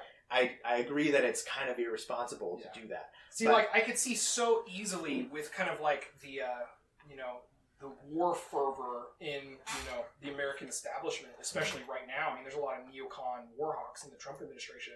I mean, John Bolton is like a psychopath. That guy wants to topple every goddamn government on the he wants to topple Iran. He wants to topple North Korea. He's like a fervent war hawk, American imperialist to the core. Awesome. I mean, I could see this kind of argument so easily turn into we need to nuke Iran right now. With the if you just look at how they're talking about Iran right now, they're wheeling up to go to war with Iran very slowly. And they canceled the nuclear Iran. Well, they're the most capable of making nukes. That's what we had the Iran deal with them, which the entire international community said this is a good framework for stopping them to get a nuke, and it's going to ramp up the more that we let go of the sanctions and all these different things. Yeah. And Trump canceled it, and is now ramping up war talks, re-implementing sanctions. I mean, they're moving to go to war with Iran for geopolitical reasons. I think Sam Harris would be extremely critical of that. Probably, from what I know. Probably. Yeah. But that kind of overgeneralized argument against Islam, well, I think he has a lot of really good points. I'm just so focused on how that's being used by our imperial apparatus that it just really makes me uncomfortable. And I don't think he looks at that enough to kind of take that into account. I mean, I was watching an interview with him on Joe Rogan, and he was critiquing some things an independent journalist, Abby Martin, who I like a lot, was saying about him, and the Iraq War and stuff like that. And Joe Rogan asked a question where he was like, "Well, have you seen how much, how many civilians are killed by our drone strikes and stuff like that?" I wish I looked at the context of that surrounding argument because I think it was really relevant. But he essentially said, "No, I haven't looked at that." And that kind of thing, it just seems to me that he doesn't look at the other side of it. How are we causing these things to occur? He sees it in a vacuum because he's looking at Islam as a religion as the source of all problems. Yeah. Well, in my mind, I think you're extrapolating a lot. I am because let me just be clear. He said specifically that he didn't know the number. That's what he said. Right. So he's aware that we kill civilians, and he knows that for sure.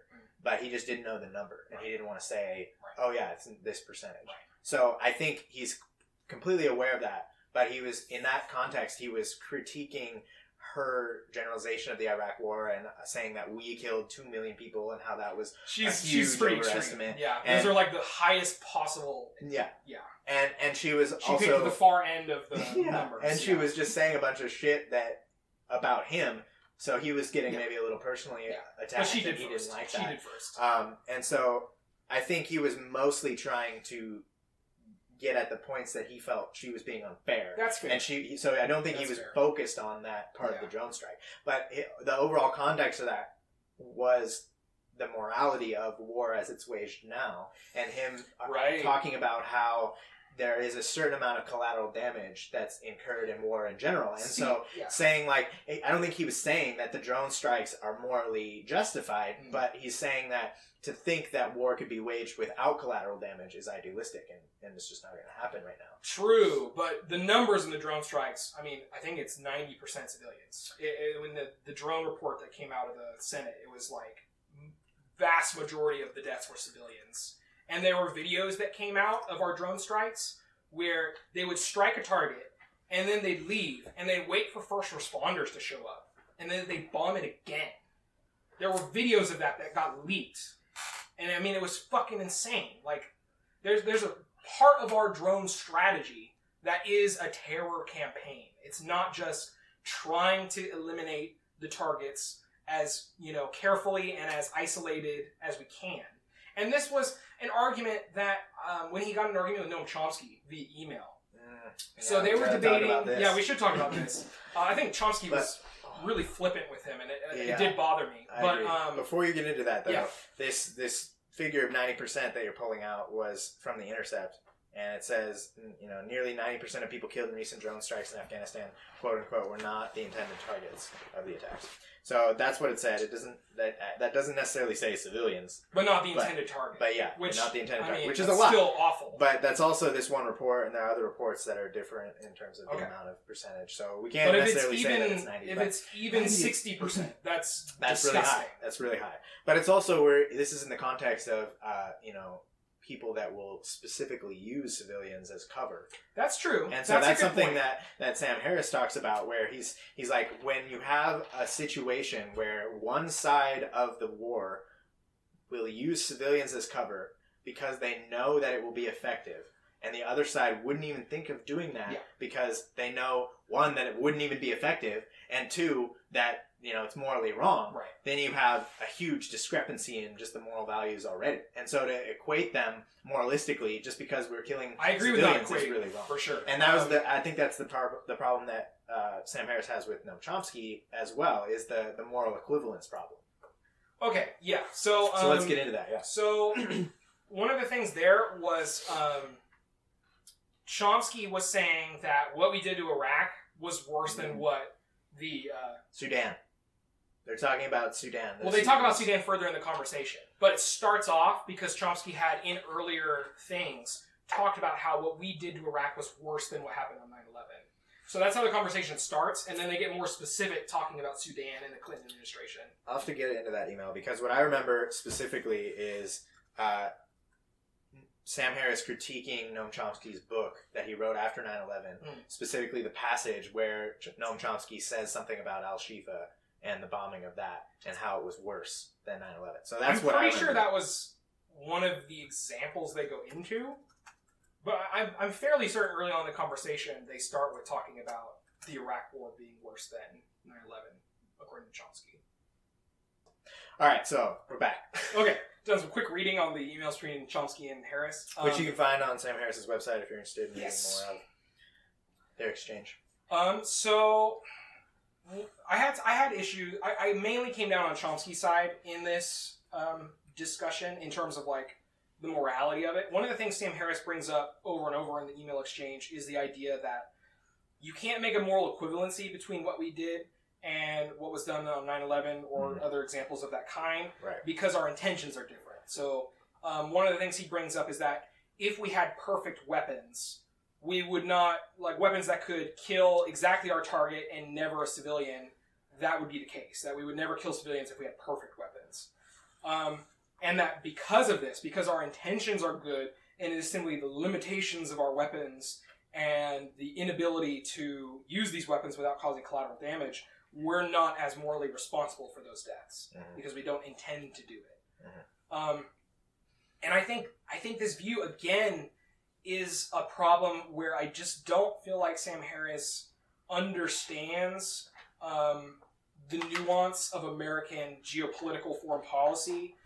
He assumes always that we have not always, but he generally assumes that we have the best intentions, and that we're trying not to kill innocents. In all these scenarios, we're always taking that into account.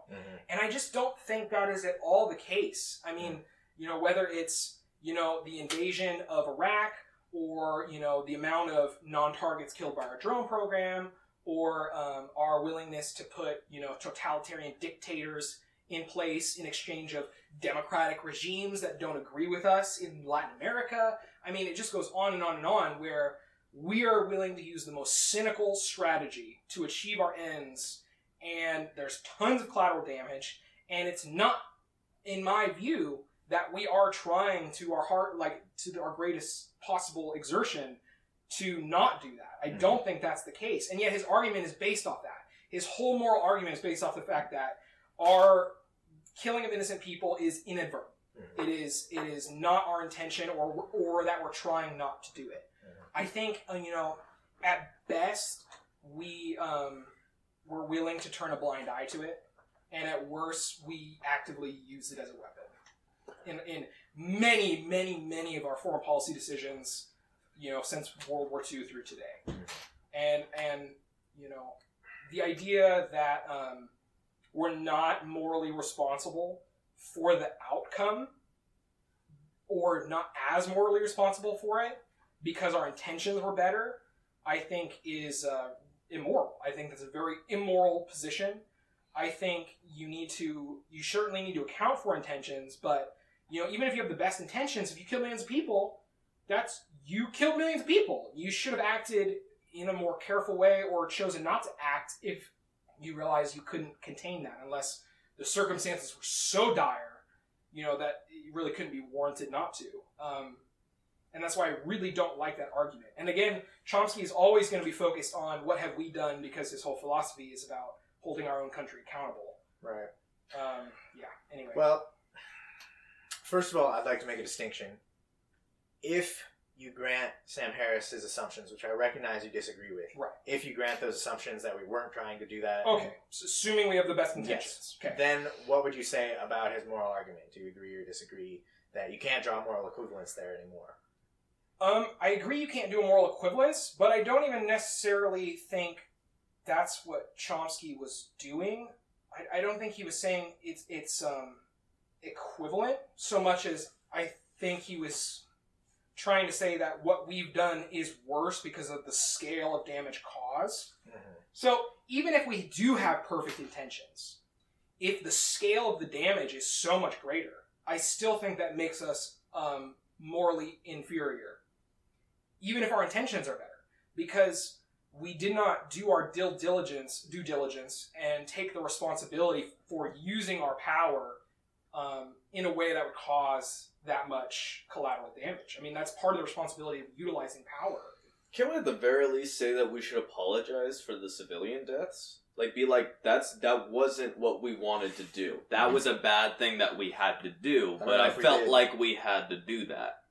Or some kind of reparation. Yeah, something like that, That's I can't say that it's like, oh, well, our intentions were good, and so that makes it so that it's okay. The argument really gets down to, intentions versus outcome. And I think even if your intentions are perfect, the outcome is still, in my view, more important. I mean, it certainly, they're both important. Yeah. But, perfect intentions, there's still dead people. And you can justify it. I don't agree that it's more important, though. Because if you intend to kill millions of people, and you do, then that's way worse than accidentally killing them, in my mind. So, I like what Sam Harris says in this regard, because he says intentions are important insofar as they tell you what a person is likely to do in the future. Right. So, if you intend to kill millions of people, and you successfully do that, you're likely to do it again. But if you don't intend to, and you accidentally do it, your likelihood is much less. And he brings up an example of, a person, like say you have someone in your house who is, helping cook with you, and then they turn around and accidentally stab you, right? That, as compared to somebody on the street who walks up and stabs you and is trying to kill you. The intention tells you a very important thing. What are they likely to do in the meantime? So in the future rather, because the person that stabbed you on the street is going to try to kill you. I definitely think that's a good point. That being said, another moral principle we have to acknowledge is that power infers responsibility, and therefore the more power you have, the more morally responsible you are for the use of that power. So if we're just wantonly, accidentally destroying millions of lives, right, because we have that power, we have a higher moral obligation to use it responsibly. Mm-hmm. Yeah. Well, I mean, the other thing that I also think that Noam Chomsky points out in many of his other talks is just how much we can actually trust the narrative that our government gives us. Well, you see, we're in another world right now. We're not talking about that yet. I do want to get to that, but you're now talking about the moral. It does get into the question of intentions. What are the actual intentions? Yes, exactly, but we did want to talk about that. Yeah, we're talking about it in the perfect case of granting Sam his ideas. Right? Okay. So, and I recognize that it might be weird for people, but just for now, I want to nail down what we think about that, and then we can move on after that. But basically, so in the event that we were right, assuming that we were right, that they had chemical weapons that happened to be at a pharmaceutical plant, that they were pairing those two things. So what then is a real, is a proper response? Maybe I could certainly see put a really good argument for bombing the plant in the middle of the night like we did, and then after that, having realized that massive we stopped aid yeah, and like, giving them the drugs that they need Much they would have better. gotten otherwise. Much I can better. definitely see a I huge would- argument for that. much better. And I think that it's reprehensible that we didn't do anything in the face of... And the knowing that lack happened. of addressing the collateral damage sufficiently Yes. shows that our intentions are not what we say they are. You would Because if think. they were as honest as what we claim, Yeah. then we would pursue that much more passionately. You would think. I could see that. I don't know that that's necessarily an if-then statement you Yeah. can make. I think it's that makes more sense. Right. But I would Right. say there's a Could be perfectly reasonable scenario where they had great intentions and then they fucked up and they were like, well, I know my intentions speak for themselves. I don't need to be Yeah. groveling at their feet. But I'm not saying that that was that's Yeah. the response they Well, should but have. that's like that is the weird high ground that like we even started the whole Iraq war on, which is just that we have a high ground, like they attacked us first, so we have the high Which ground they of didn't attacking even them do. back.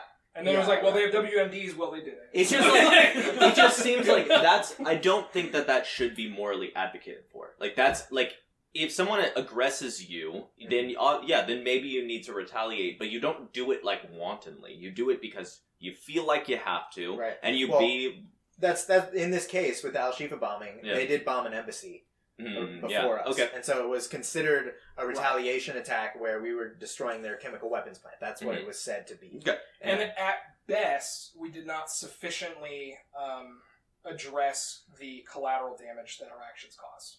I agree, and I would say that Sam Harris would also grant that point. Right. I just think his biggest thing was that it seemed like Noam Chomsky was saying that those were morally equivalent, and he disagrees with that. Mm. And I agree with him.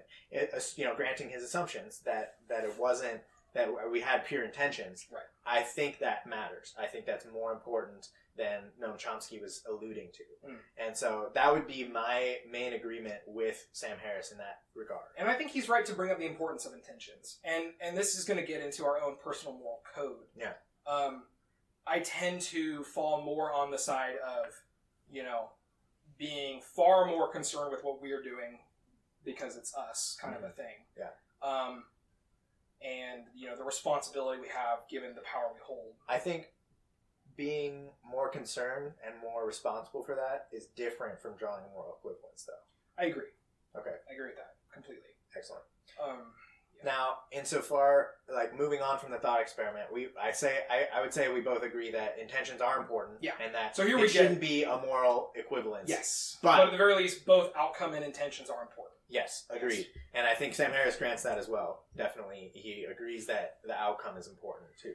Just that the intentions can't be just brushed aside. Now, going into what he actually believes about, the narrative that is put Yeah, he forth. seems to grant that we have good intentions, which Yeah. is where I immediately get my hackles up, because all my understanding of American history shows that, we, especially in, third world countries, we are more than willing to use the most brutal methods available to accomplish our geopolitical aims. Definitely. And, specifically in the Middle East, the atrocities of late have been very alarming. Well, that's a big thing is we don't value life over there as much as we value it on our. But that's how empire works. Getting an empire. That's But how even, like- psychology works. You're in group. The people in your group are definitely way higher than the people Yeah, outside. because it's your like group. us in Europe is like if anything happens to either of those two, it's just like crazy, like moral, our problems with Yeah, it. they look like us and they sound like us.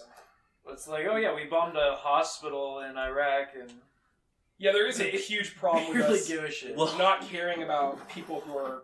The more different they are, the less we care. What you define as your in-group, that is malleable. You can say, I'm a human, and so I care about human life. Not, See, I'm yeah. an American, so I only care about American life. Like, my that's a my choice that in-group you can is make. the common people, the universal human experience. Yeah. That's my in-group. Totally. My out-group is generally those in concentrated positions of power which seek to control the masses. Yeah, that's And my I do in-group think and out-group. and like we do have to admit that it becomes more complex, and when it comes into a Of wartime, course. because then you have to be like, well, this person's attacking me, so I go into a different mode in that time. Right. But yeah, I think that there is an ability that we should be able to distinguish between the people who are going to be aggressing against us and the civilians of that are kind of just in the area of those aggressors. Yeah. So that's why I would say the apology and stuff. That is obviously the. And I definitely agree with you on the point that the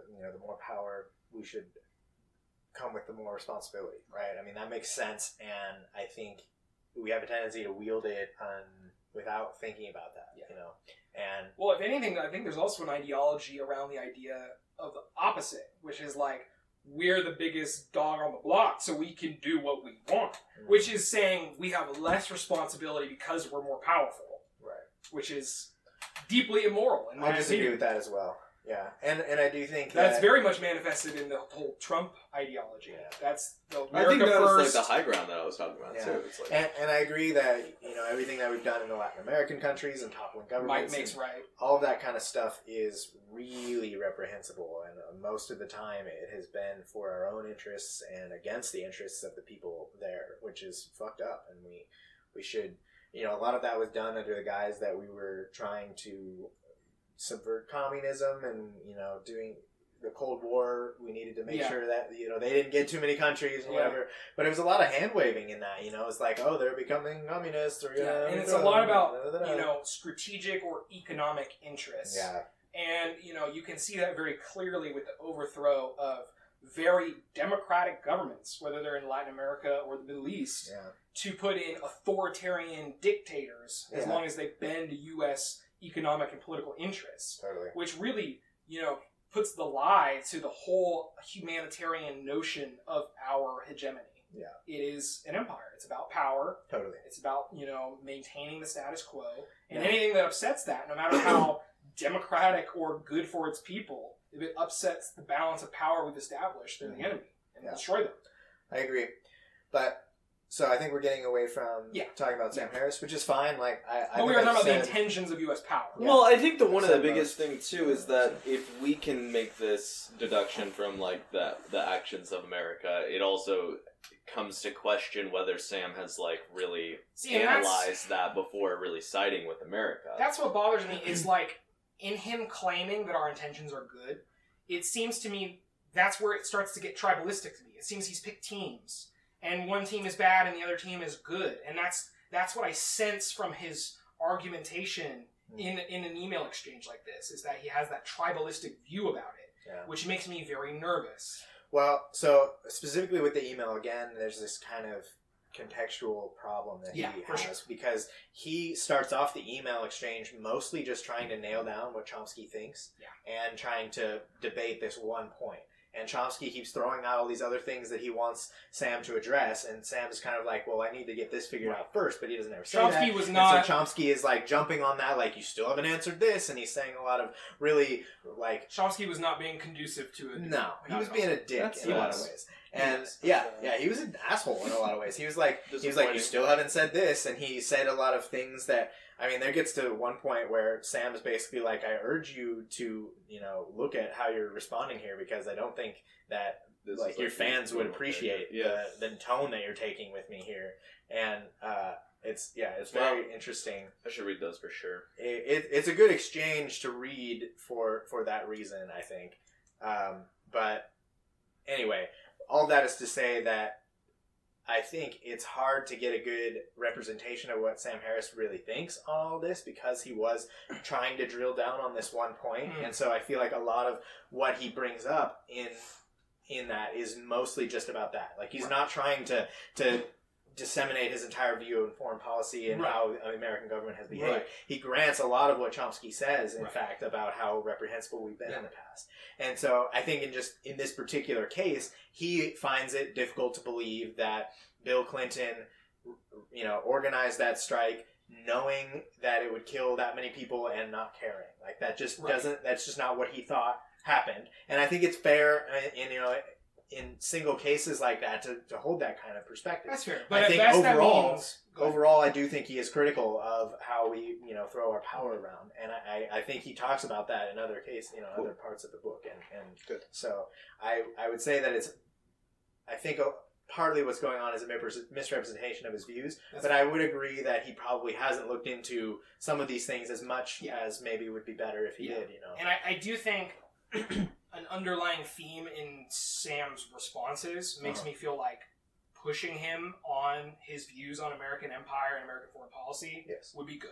I agree. That's- That would be awesome. I would love to hear him talk Yeah, more about that. That's And there's really- actually some talk of him doing a podcast with Chomsky.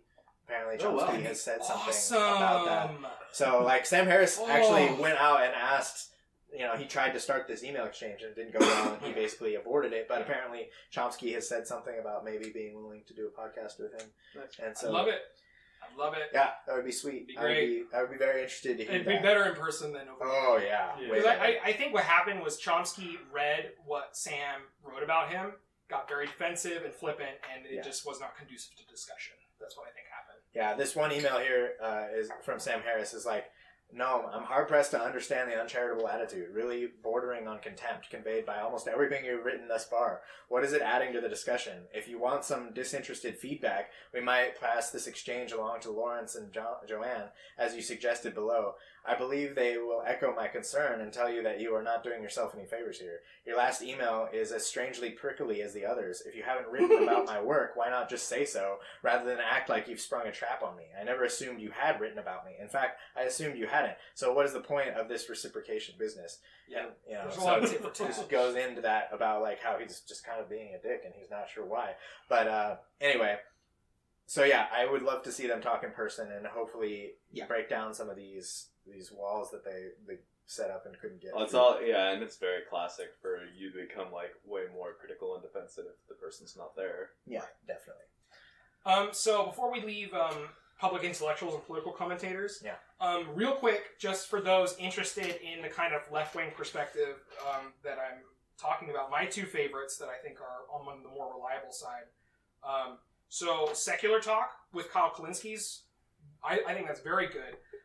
One that's done by a comedian, so it's a lot more commentary than news. Jimmy Dore Show. I think Jimmy Dore's great. Both of them have been on the Joe Rogan Show, so you should check them out on Joe Rogan, Kyle Kalinske and Jimmy Dore. They're great as far as commentary goes. But yeah. Okay. And I would like to add to that I really like Brett Weinstein a lot, and I think listening to his talks is really informative. He's got a lot of really good stuff.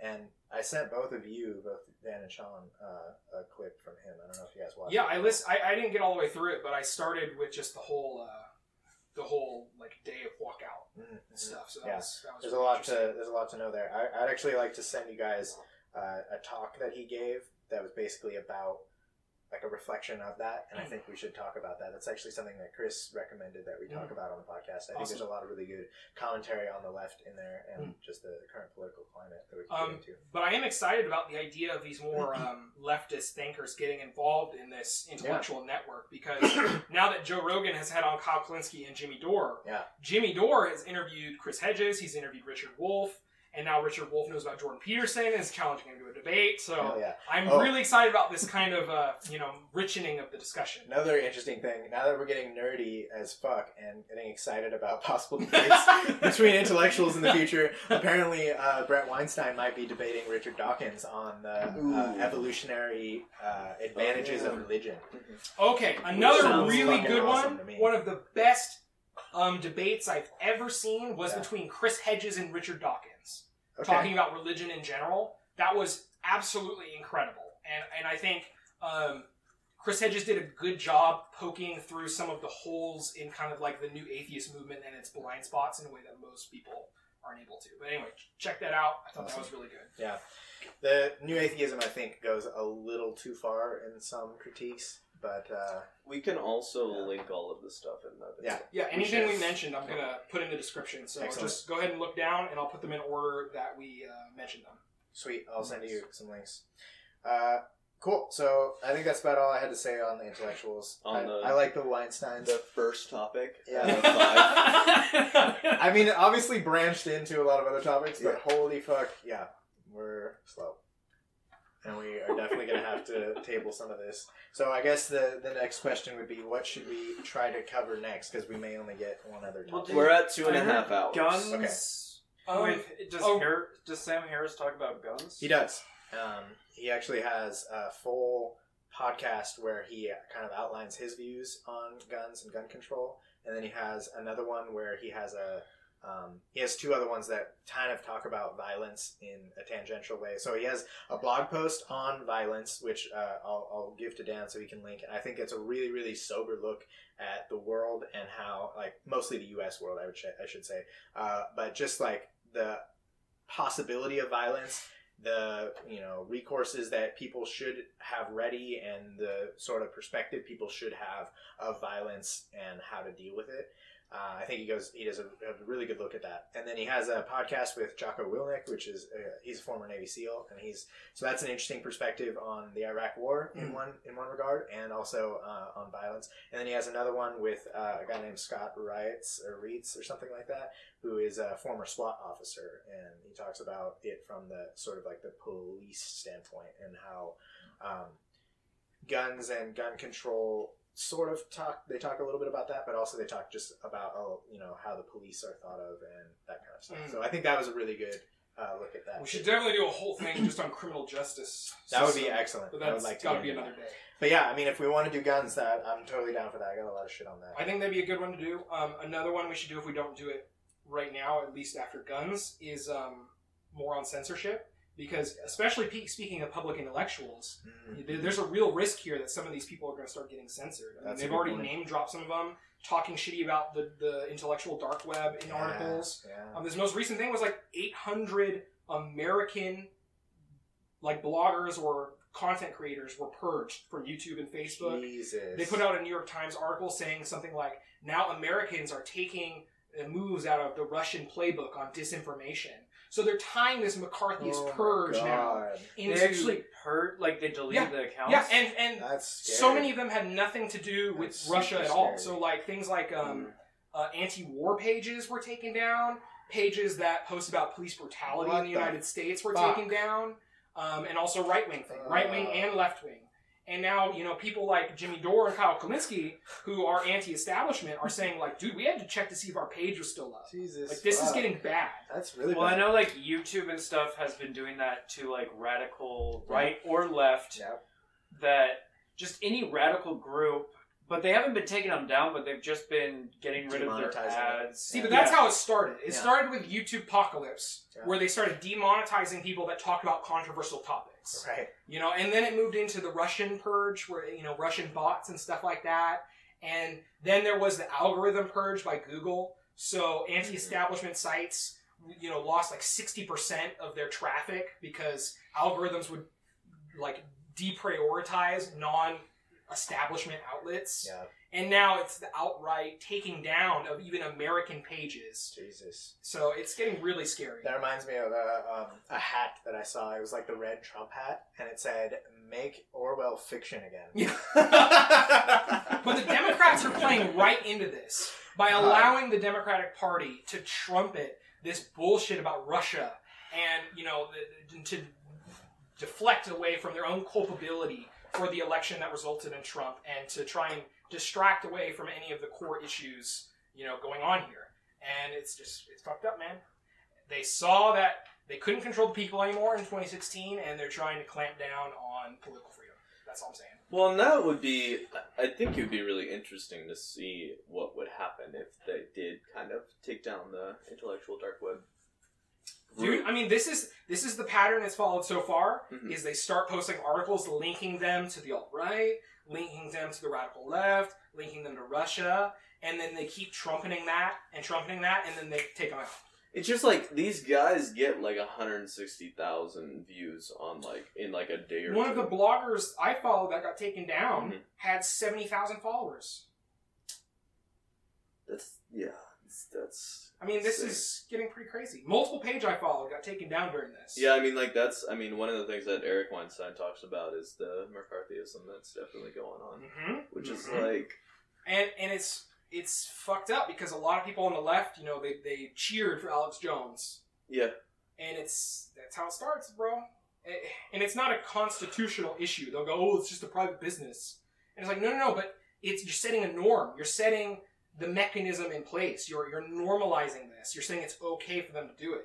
You need to have a backlash to this. Well, and then you just hope that there will be a counter outlet for it. Be like, okay, well, if YouTube's not going to post it, then this other place will post it. But they're monopolies. Right. So then that gets again into what we were saying earlier about, should these be public utilities? How do we deal with that? How do we create that public space? Totally. So since we're on this already, I want to so there's only one more part of this to really cover,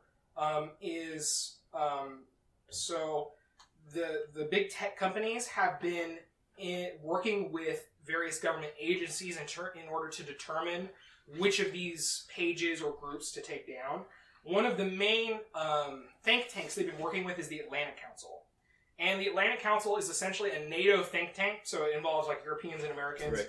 Former national security officials, Dick Cheney's in it, some neocons like Bill Kristol and Henry Kissinger are in it, so people like that. And they put out a report that I linked to you guys, and I want to read a few bits from it. Pretty scary. But it'll take me a second to find it. That is scary. Here we go. So one of the things that this is all from a report that came out of the Atlantic Council, and you can look it up. It's like Sovereign Challenge Report 091. We'll link it. Yeah, I'll link it too. And it's just essentially about the need for media censorship. So here's some quotes from it.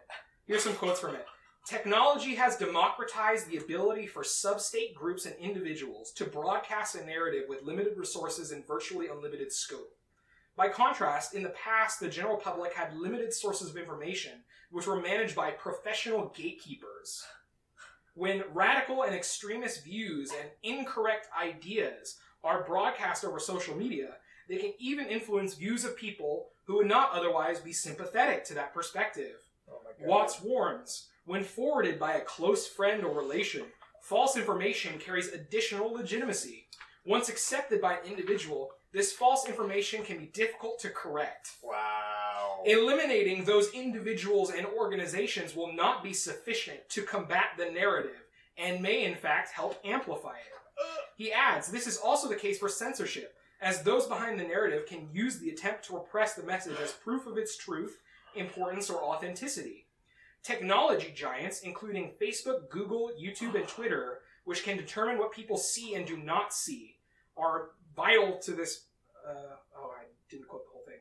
That's what goes on. But yeah. Watts adds, fortunately, shifts in the policies of social media platforms, such as Facebook, have had significant impact on the type and quality of the content that is broadcast. Business and private sector may not naturally understand the role they play in combating disinformation, but theirs is one of the most important.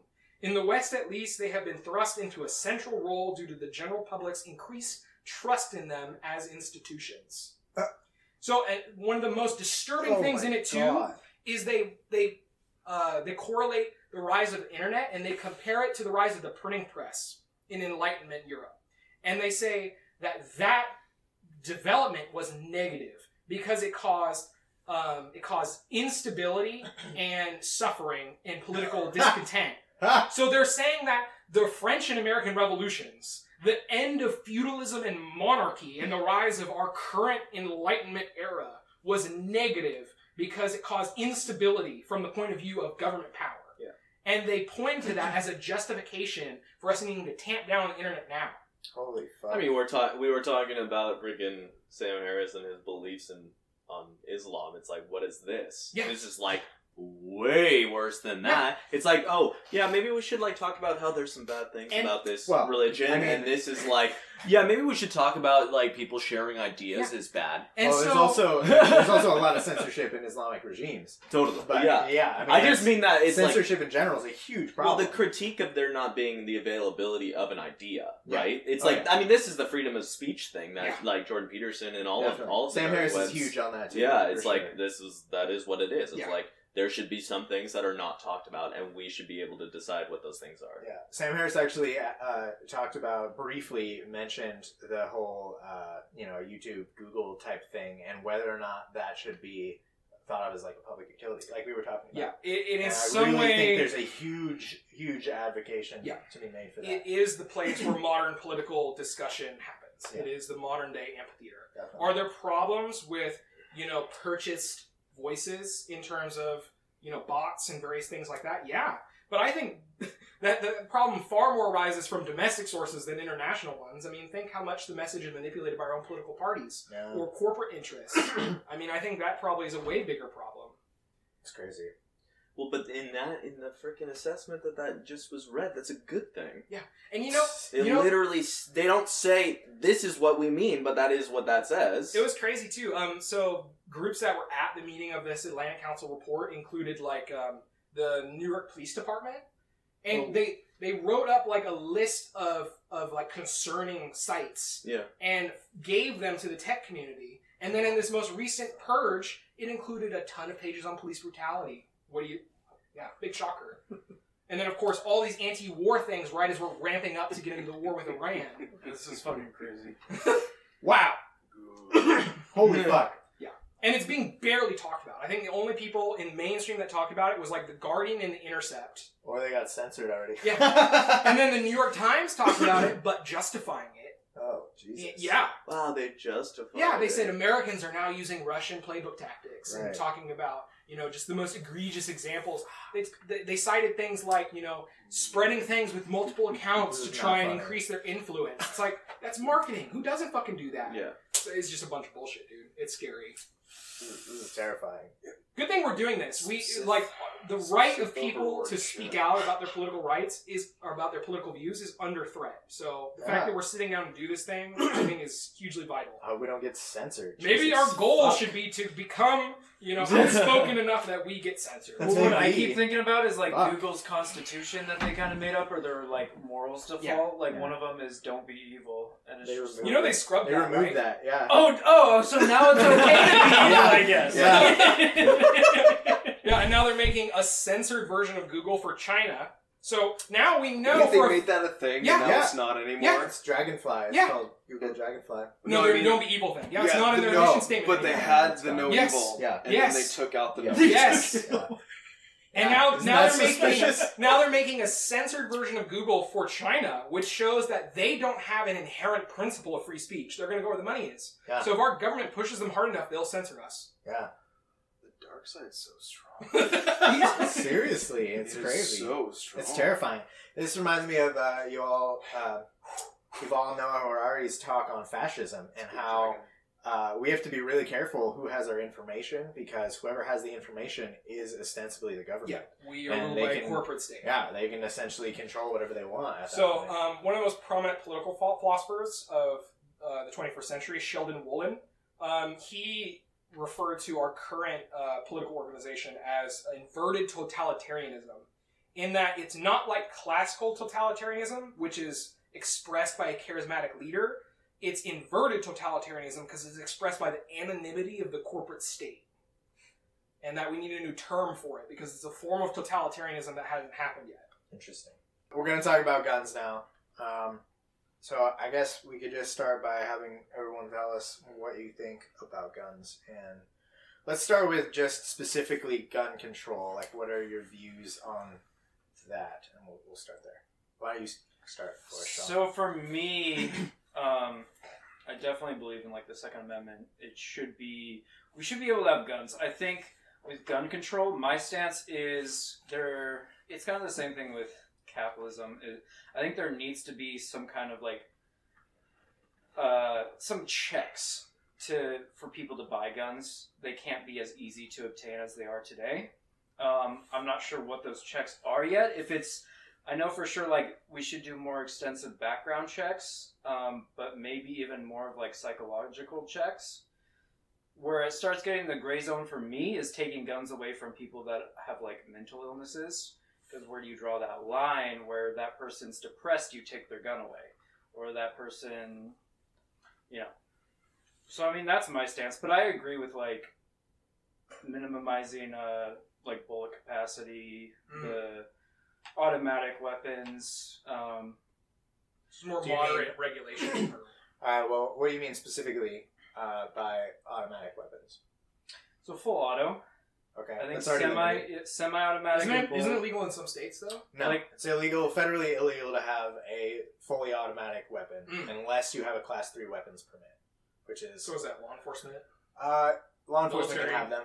You can get it as a civilian, but it's really difficult. It's really expensive, and you have to go through a lot of like a huge background check and stuff. But then we have laws where like you can't tape another magazine to the back of another magazine's for like easy reload, and then you have to like there's a lot of laws for 10 magazine rounds.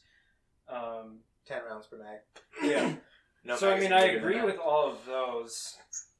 I mean, yeah, that's my stance. I think I just want to talk more about what if you guys agree with like having more checks and balances for when people are ready to buy a gun, and maybe extending that period to, and maybe even having to go to a safety class.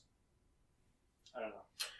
So, first, before we concede those, what do you propose in terms of like magazine capacity limitation and the semi-automatic weapons? So I mean, those are more just to cut down on if somebody wants to create like a mass shooting, it would be harder for them to do it. They either need a lot of guns all loaded, or they have to have a lot of, be really efficient with changing magazines. Yeah. Yeah. So you're just cutting down the factor that somebody can spray 100 bullets, from a crazy big machine gun. Sure. Well, I definitely think that there's good reason to limit fully automatic weapons. I would say that the effect of limiting magazine capacity is pretty minimal in terms of the reduction of violence. So I agree. I think the biggest step, I think those somewhat work, but the biggest step is before you let somebody have a gun, I think we need to come up with some kind of test. We already do a small background check, but that's pretty much if you're a felon or have assault charges. Yeah, basically only a felony, I believe. Yeah. So.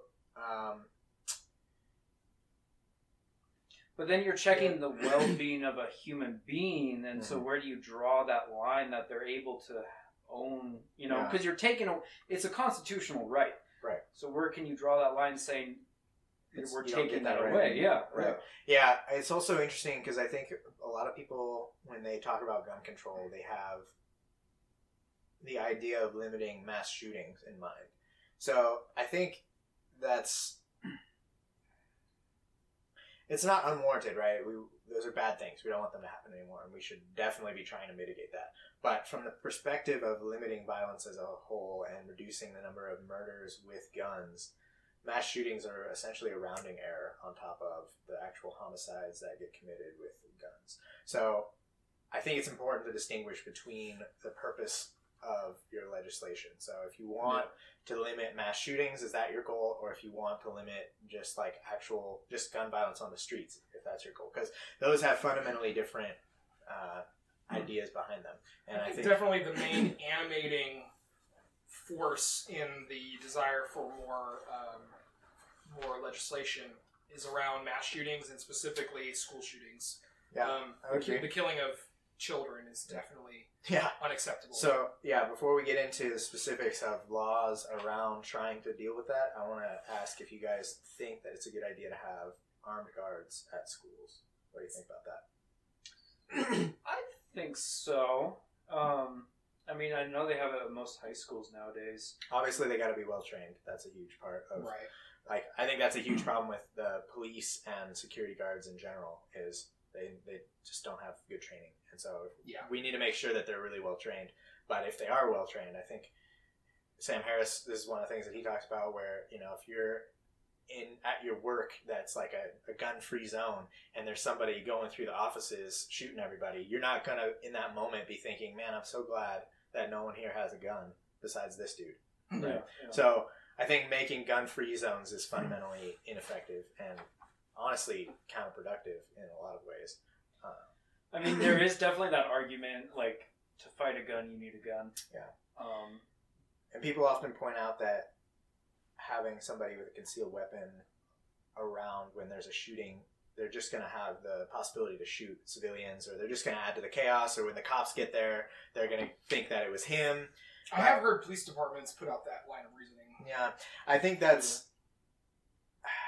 it does in some ways complicate their job, But when you talk about actually wanting to stop shootings before they happen, you gotta have somebody there that has the capability to do that. And Otherwise, I do think we should do more concealed carry for. I mean, yeah, it goes back to a check. People that apply for it, we should give guns to people that have proven themselves to be good. Totally. People in society. It's funny because people with concealed weapons permits actually commit fewer crimes than cops do. So there's really this fundamental confusion, I think, about what giving people concealed weapons permits actually does. So I think the argument against concealed weapons is pretty unfounded in most cases. And I think having gun-free zones, you're really just guaranteeing that guy doesn't have to worry when he walks in there. You know, they're just saying like, "Oh, there's no guns in there. Great. I don't even need my bodyguard today." That being said, the idea to me that the solution to our crazy school shooting problem is to have armed teachers. I mean, it's just so gross to me. I don't know. I feel like there's more root issues than that, and I feel like that's just. I don't think that's the solution either. But I do think if the teacher wanted to go through a rigorous course, self-taught. But the idea that that's the solution to this problem really grosses me out. I agree with that too. Do you think that it hinges on guns? Do you think that that's do you feel like that's the factor that needs to be focused on at school shootings? Like, I get that without. I don't know. This isn't a topic I have a firm stance on. Mm-hmm. There's a lot of different arguments going on here. I think more to do with the problem with school shooting. I think the availability of guns is part of why it happens. But I think it has a lot more to do with the, socioeconomic turmoil in this country. I think it has a lot more to do with the disenfranchisement of, especially white males. And let me be clear when I'm saying that, we're transitioning out of an era where, white men expected that they'd be able to go into the workforce and get a job with a living wage and raise a family on one income.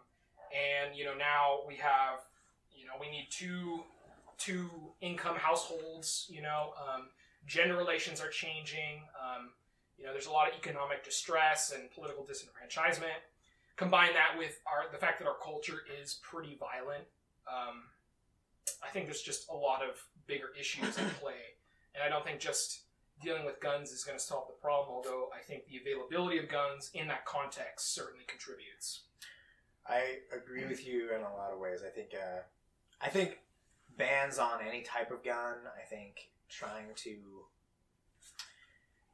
I think the talk about gun control in the broadest sense is really a distraction from the underlying problems that cause these kinds of things. So specifically when we're talking about mass shootings, right? Yeah. So you think about the legislation that's been proposed to try and mitigate some of this, like anything that sort of looks like an assault rifle you can't have, or no semi-automatic weapons, or let's limit magazine capacity. These ideas are pretty unfounded in terms of their actual possible effect. So when you look at what it takes.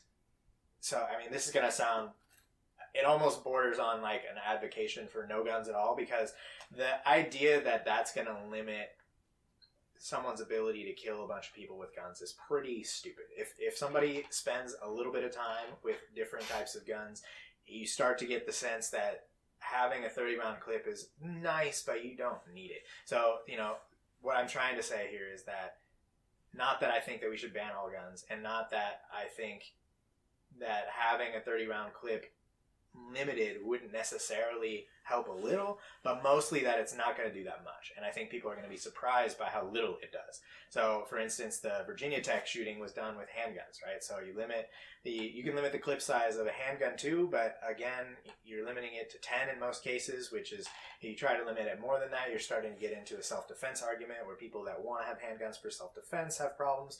And if you don't limit it, or if you leave it at 10, you're looking at somebody bringing 2 or 3 handguns and having the same kind of possibility.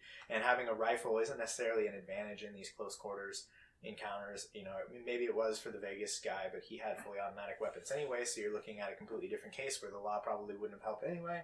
And then again, you have the ability for someone to use a shotgun, which is probably fundamentally more effective in these kinds of cases. And Even a pump action shotgun could be fired with roughly the same speed as a semi-automatic shotgun with very little training. I mean, maybe a couple days. Did the Vegas guy have full auto? I thought he just had the bump stock. You're right. To make semi-automatic feel more like a full auto. You're right. He did have a bump stock. I misspoke. So he had an illegal. I know Yeah, Nevada. I guess I can't say that. But you can get things in Nevada Yeah. that you like would be illegal in other states, Yeah. especially like round magazines. You can get bigger capacity. Yeah, I'm certainly not above limiting the capacity, but I also think that it's more of a distraction, and it's also it's a distraction in two ways. One is only focusing on mass shootings, and that's a very small percentage of the actual gun violence. Which again, it's horrific, and we should try to limit it however we can, without being ridiculous. But I think that mostly it's a distraction because that's not really what's causing the problem.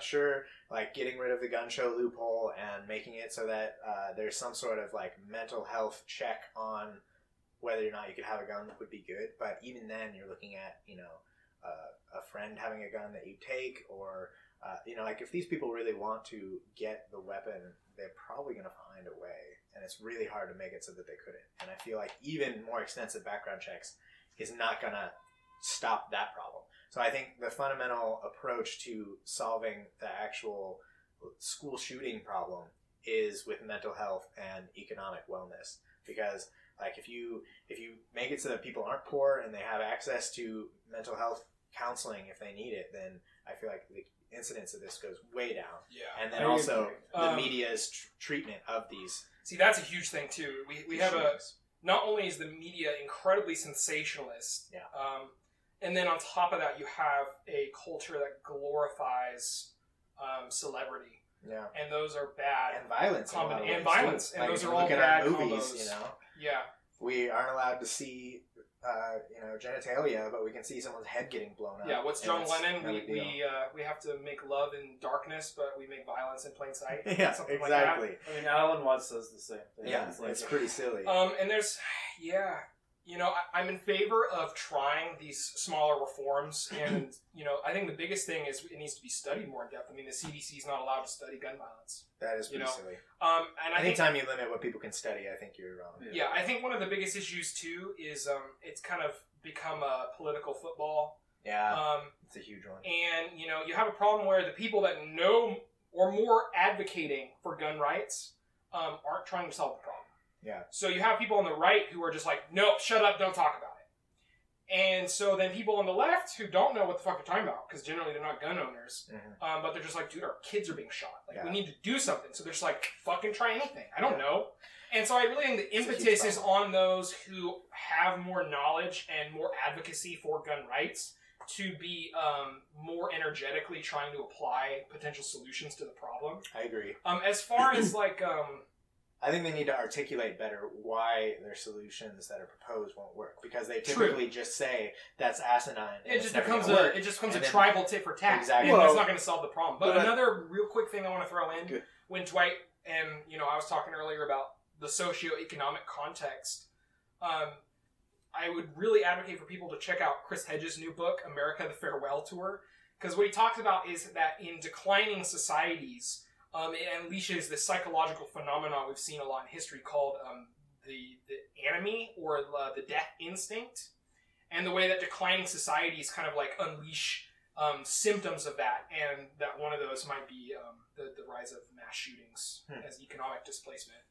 Interesting. And other things. I just think to get a gun, it's too easy. I mean, so there's mass shootings, but I think there's also just like gun accidents is huge. You're not even required to go through a training course on the gun you get. You wait for your background, takes like a week or two, and then you get your gun. You pick it up at a store. A lot of times, especially in states that are more lenient, there's no waiting period. So there's no is there no background? There's a background. There's a background. There's always a background check. That's federally mandated, but the waiting period is state by state, and lots of states don't have one. So you can walk out with the gun, but then they might take it back? No. The background check happens within like 40 minutes. Okay. That's how it goes.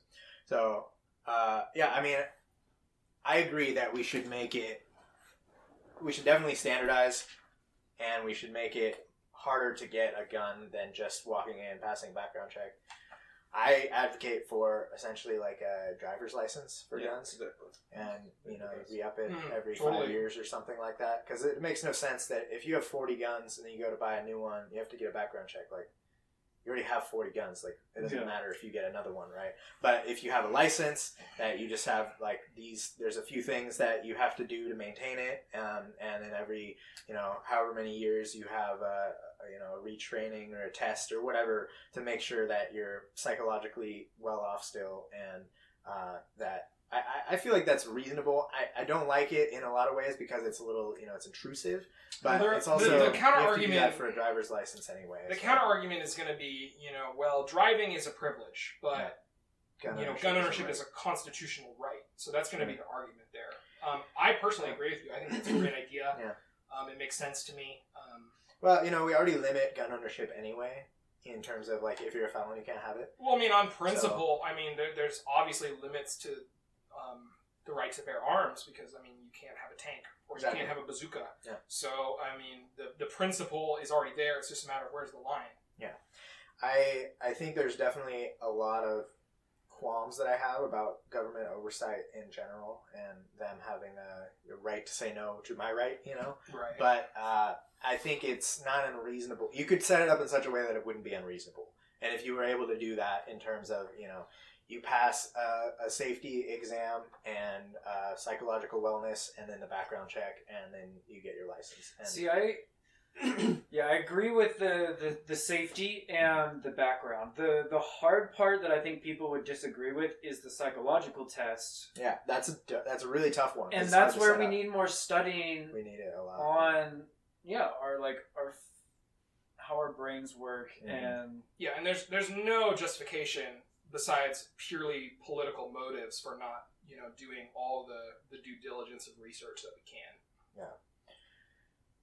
There is psychological testing going on right now for that, though. There's you can't do research into the data, like CDC can't, but I know people here at OSU that are doing what happens when you see someone with a gun. What do you do, or how is your attention fixated on a gun versus the person holding the gun? There's plenty of that kind of stuff. The thing that comes to my head is if you're depressed and you maybe even have thoughts of suicide, and you say that to the person, are they going to say you can't own a gun? Is that enough justification? Yeah, where to draw the line is definitely an interesting topic, and I think suicide. They could buy a knife and commit suicide is the other thing that it's a different topic for me because I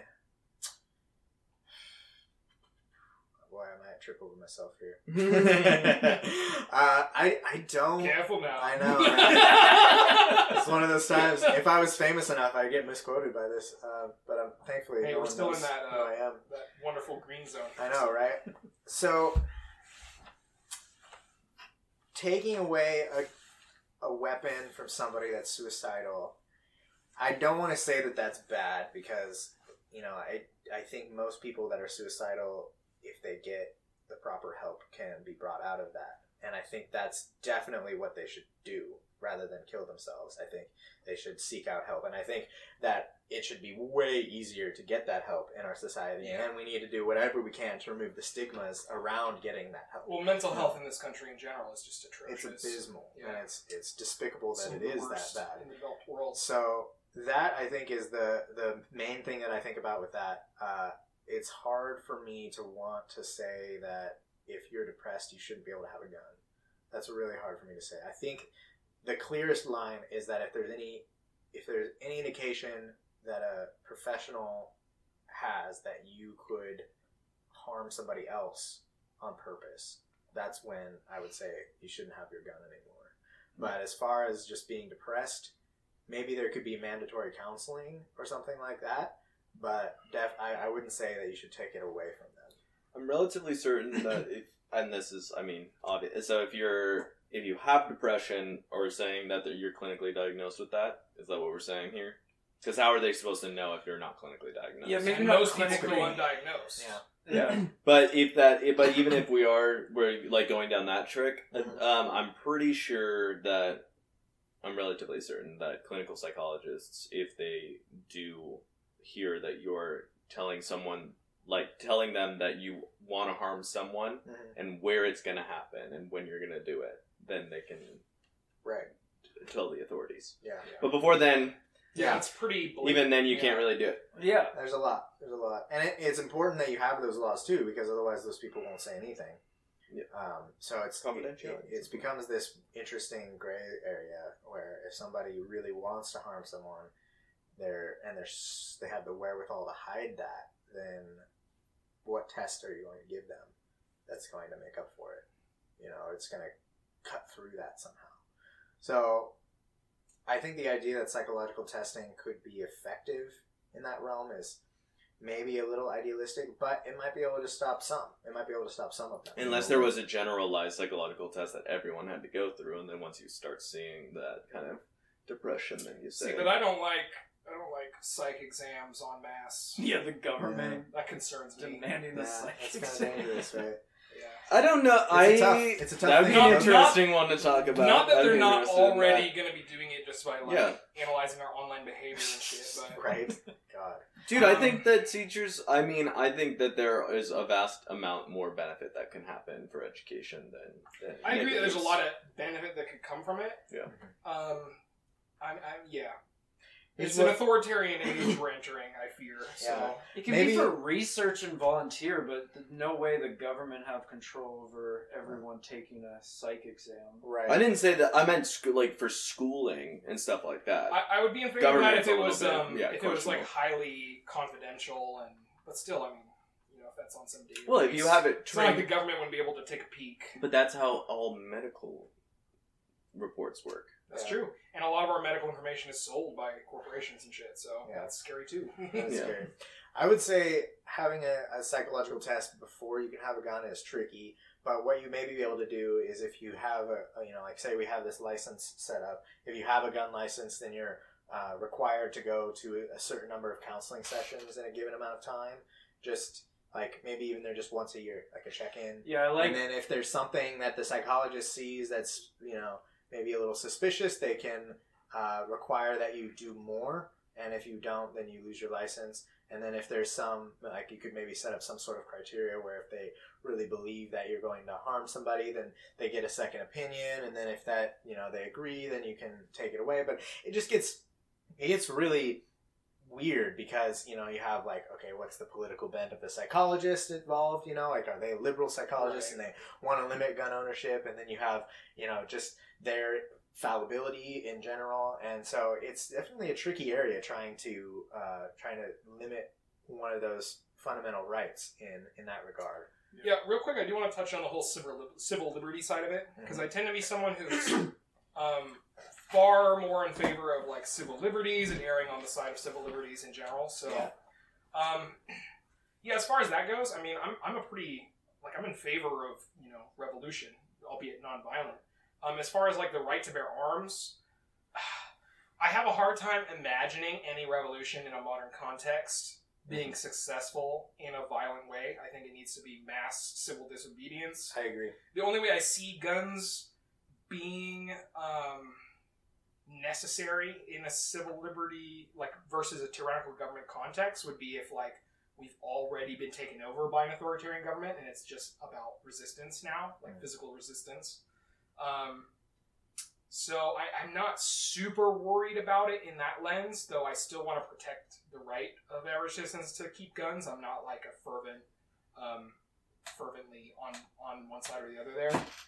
And then there's this whole right-wing line that there's some conspiracy to take away our gun rights.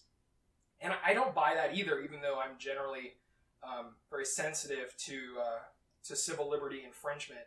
I think most of our civil liberty infringement has been a bipartisan project, whether it's freedom of speech or privacy, with spying and all these different things.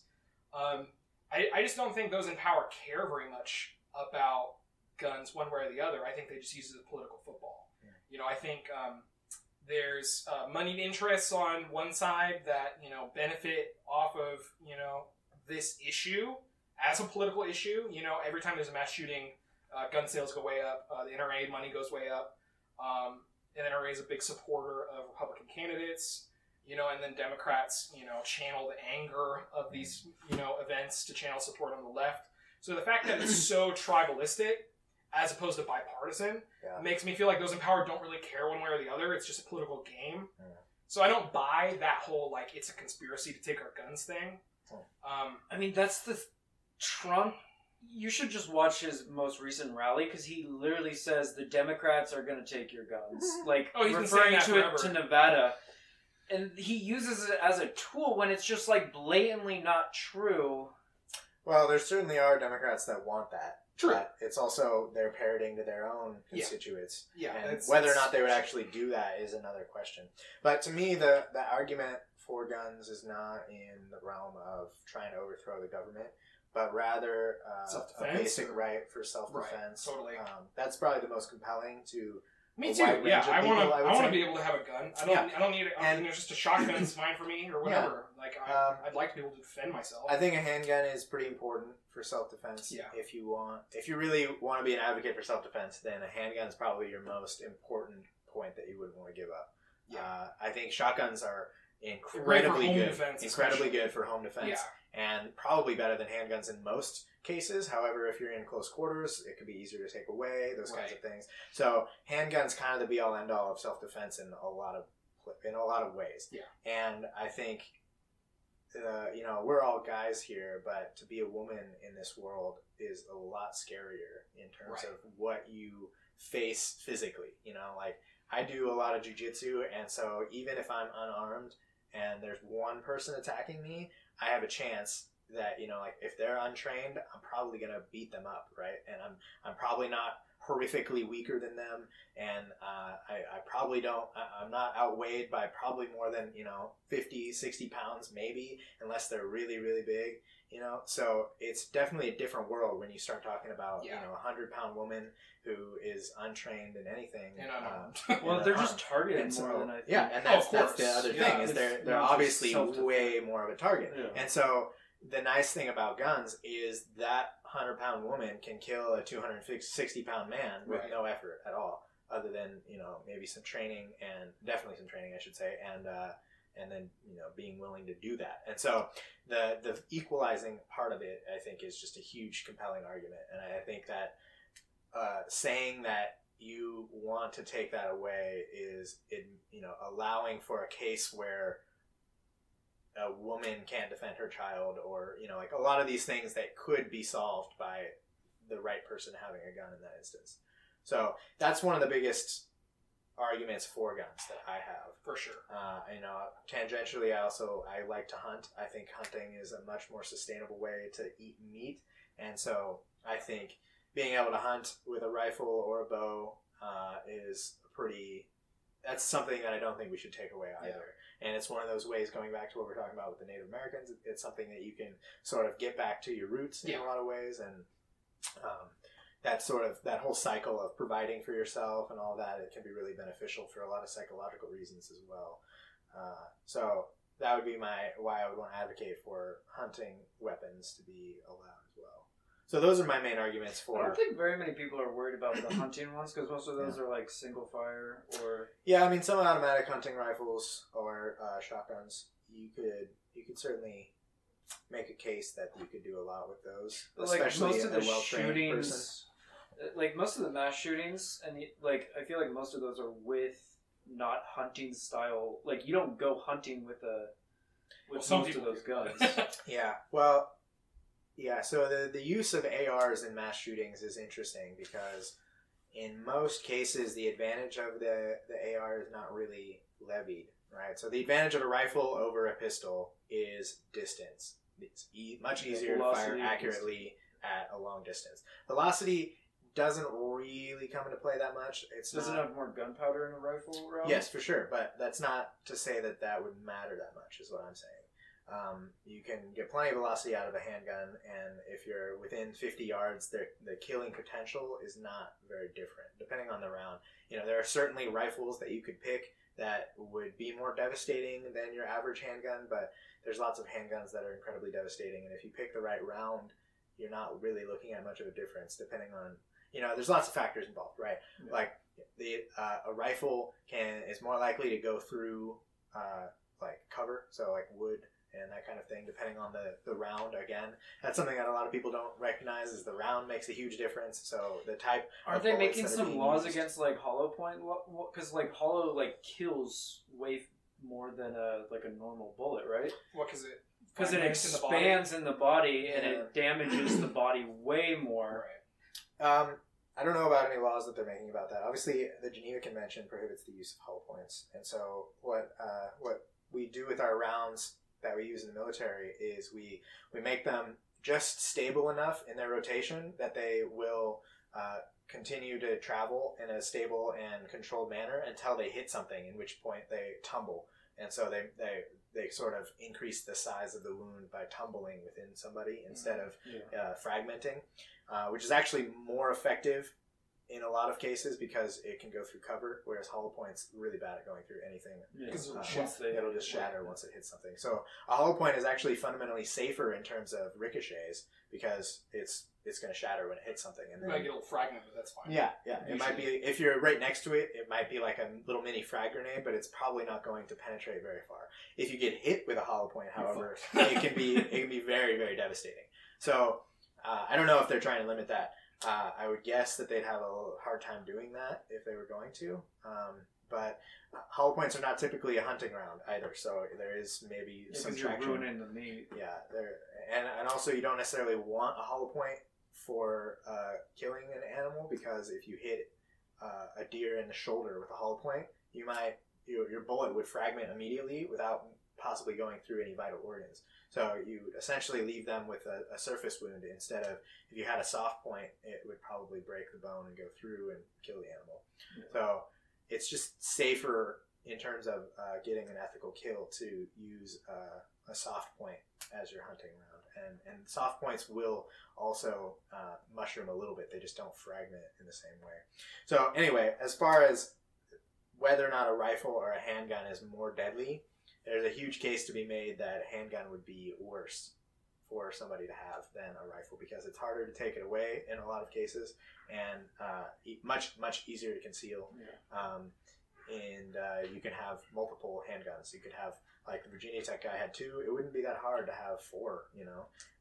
So then you're looking at mitigating the problem of reloading, whereas trying to carry even 2 ARs would be really cumbersome. So when people say that ARs are a big problem, it doesn't really resonate with me very much. You know, a lot of people say this based on the idea of, like, why would anyone ever need that, right? And I think that's a pretty compelling argument. There's only a few cases of self-defense, you know, where, like, multiple people are trying to come into your house or something, where you would need more than probably even 5 rounds.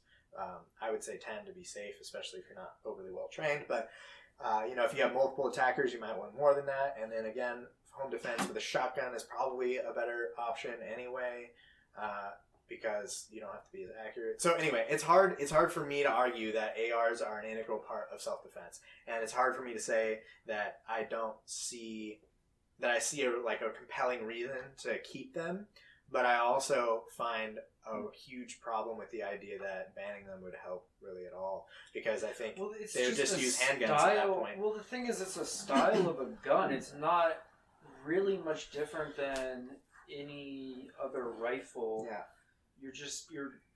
They just look scary. Yeah. That's the biggest thing. Here's a twist on the whole gun debate that I pretty much have never heard really talked about, but I've been thinking about a lot lately, is the history of, you know, in like totalitarian right-wing regimes using guns to, you know, use mob violence essentially to enforce totalitarian rule. So, for example, in the United States, there's a long history of whipping up mobs of reactionary right-wing, you know, people to get their guns and go, you know, terrorize some political group. There's a long history of that in the United States.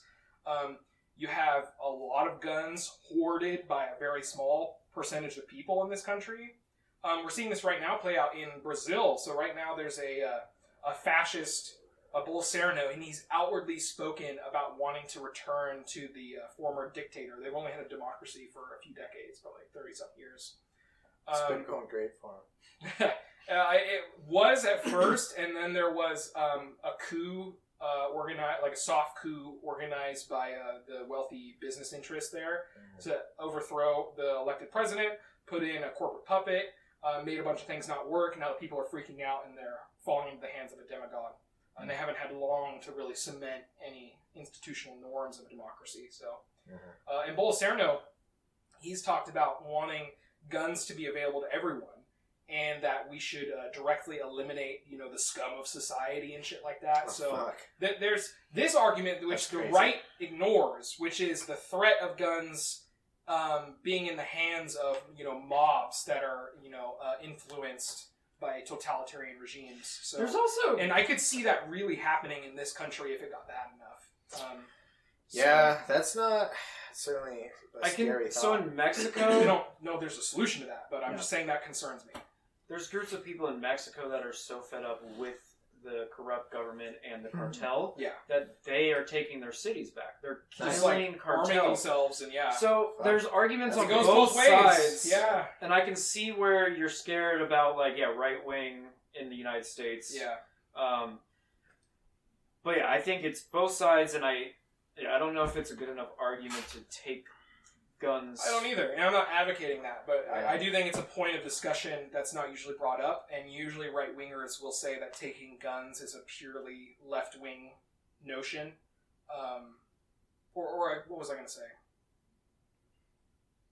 Anyway, I don't think that's acknowledged on the right, the threat of gun mobs in history, especially on the right. I would agree it's not acknowledged. I think the fundamental problem with even trying to deal with that issue in the U.S. is just the ubiquity of guns. Yeah. So to propose any kind of buyback program or anything where you get rid of guns, I just don't think it's going to happen here anyway. So then to think that we could somehow curtail the problem of possible mob violence, I just don't see a path forward. My point I was going to make is that on the right, there's a talking point that authoritarian governments will always try to take away your guns, but we have examples of exactly the opposite as well, where they want people to have guns so they can rile up vigilante mobs to do the dirty work so they don't have to. Well, it's become very different now that guns are not the be-all, end-all of war. Right. Back in World War II era, even, if you had a mob of people with guns, they were the same guns that were being used in War One, and they could make a huge difference if they wanted to. But now, one Apache just fucks your whole mob up with 2 rockets, and there's no recourse unless you have a 50 BMG and a ridiculously well-trained shooter. Yeah. I think the idea is guerrilla warfare. Like, if we were taken over where it was so bad. Thermal vision and drones. and drones. But it'd be the same thing. It's the problems that we're dealing in the Middle East. Yeah, it's why it's so hard to fight those people, because they conceal the guns, they shoot up a bunch of things, and then they hide their guns and hide. To be civilians, there is more to be said for guerrilla warfare than I think we give it credit for. So that's why it's so hard to fight. But still. Yeah, I'm pretty much on the ship of I want all the guns, I would personally love to have a fully automatic gun at some point, and I don't know if I'll go through the rigmarole to do it, but I also really like the idea of having suppressors just because they're cool and they sound like it makes it so that it's much quieter when you shoot, which is just nice, but obviously that has concerning implications though. Yeah, it could, although I wouldn't necessarily say that having a suppressor should be as big of a deal as we make it out to be, because it's a lot louder than it is in the movies. Yeah, it's much louder, and anyway, that's a whole other discussion, and but I'm not hard and fast on these things. I'm not saying that I want to re-legalize fully automatic weapons or anything, but I do like ARs a lot, and I would like to have some, and I like the idea of being ready for the zombie apocalypse and whatever. Not to say that I'll have my own bunker or anything like that, but I understand the mentality, and I understand the idea that, maybe if shit really did hit the fan, it'd be nice to think that you could possibly have some sort of recourse, and so, fundamentally what it comes down to, though, is what would be the effectiveness of not letting that happen, of limiting ARs and all these other types of guns. And I don't see the case of the effectiveness of limitation being very compelling. I really don't. I think a good enough person with a bow could cause pretty big harm. And we've seen people in China go into schools and attack them with knives, and they've killed as many people in some cases as some of these school shootings. Obviously, knives are nowhere near as effective as guns, but to think that getting rid of the gun gets rid of the problem is pretty silly. Yeah. I agree, but I think there's some middle ground. I don't think we should be handing out automatic ARs to people if they want one. I think there still needs to be the checks. Yeah. And yeah, you can still cause damage with a bow, with a knife, with a car, with what, but like a gun is one of the easiest ways to cause a lot of damage. So if we can put a check on that and then have as many people, good citizens, having concealed carry, and then have checks that people have to go through before buying a gun. Yeah. I definitely think there's something to be said about that. I do think Sam Harris has another good point on this where, when we look at the deaths due to car accidents, they're pretty high, right? And we look at, I think they're like 30,000 a year, every year reliably. According to him, at least. I didn't check his number. But that's quite a bit higher than gun violence. And we kind of just accept that. We're just like, well, it is what it is, if we really looked at it, we could govern all cars and make it so that they can't accelerate past a certain rate, or that they couldn't have a top speed past a certain speed, and we could even lower speed limits in almost everywhere, and we could govern cars to even lower speed limits, and we could definitely reduce that number of deaths. There's 100%. But essentially, people's reasoning for not doing that is driving wouldn't be as fun. Right? Like, what's the reason that we don't do that? And so then when we look at trying to limit gun violence, which is a smaller amount of violence, and it's kind of like, where is the moral equivalence there?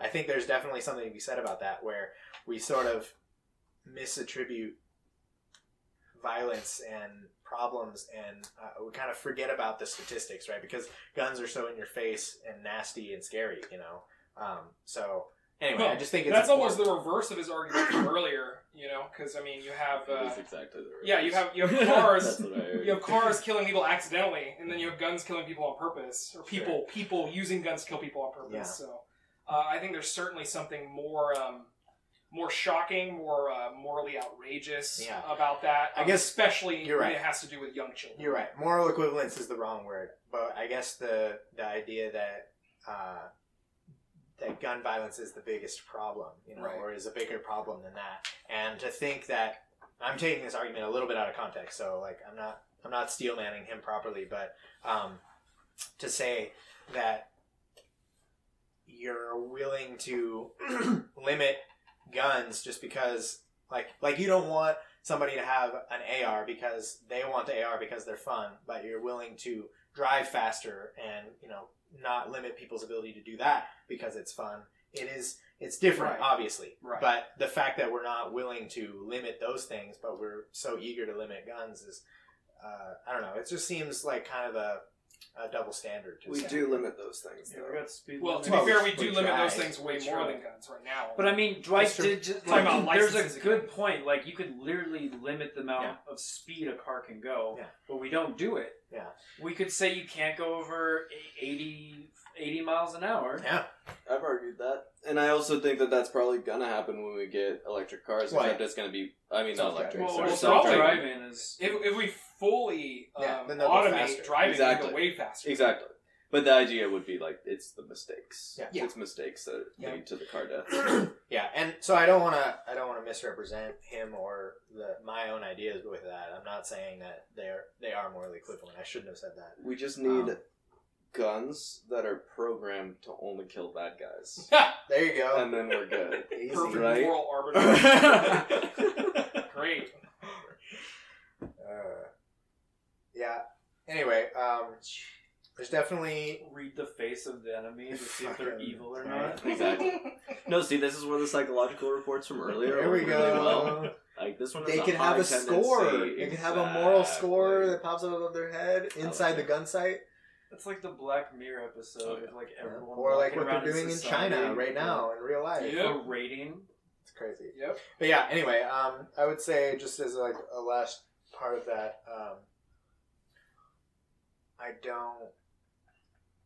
I'm not against gun legislation as a whole. I just think it needs to be done intelligently, and we need to look at it in the broader context of like, what are we trying to do? Will it be effective? And what other things should we be trying to do that are possibly even more impactful? I think getting outraged about school shootings and that kind of thing makes a ton of sense, and it's something that's super visceral to people, and it should be like it's crazy. But I think looking at mental health and the media and possibly having guards around there are going to be way more effective methods of curtailing that type of violence than going after the guns. And I would like to put the impetus on those in favor of gun ownership to be more active in calling for measures that you think actually make sense. Yeah.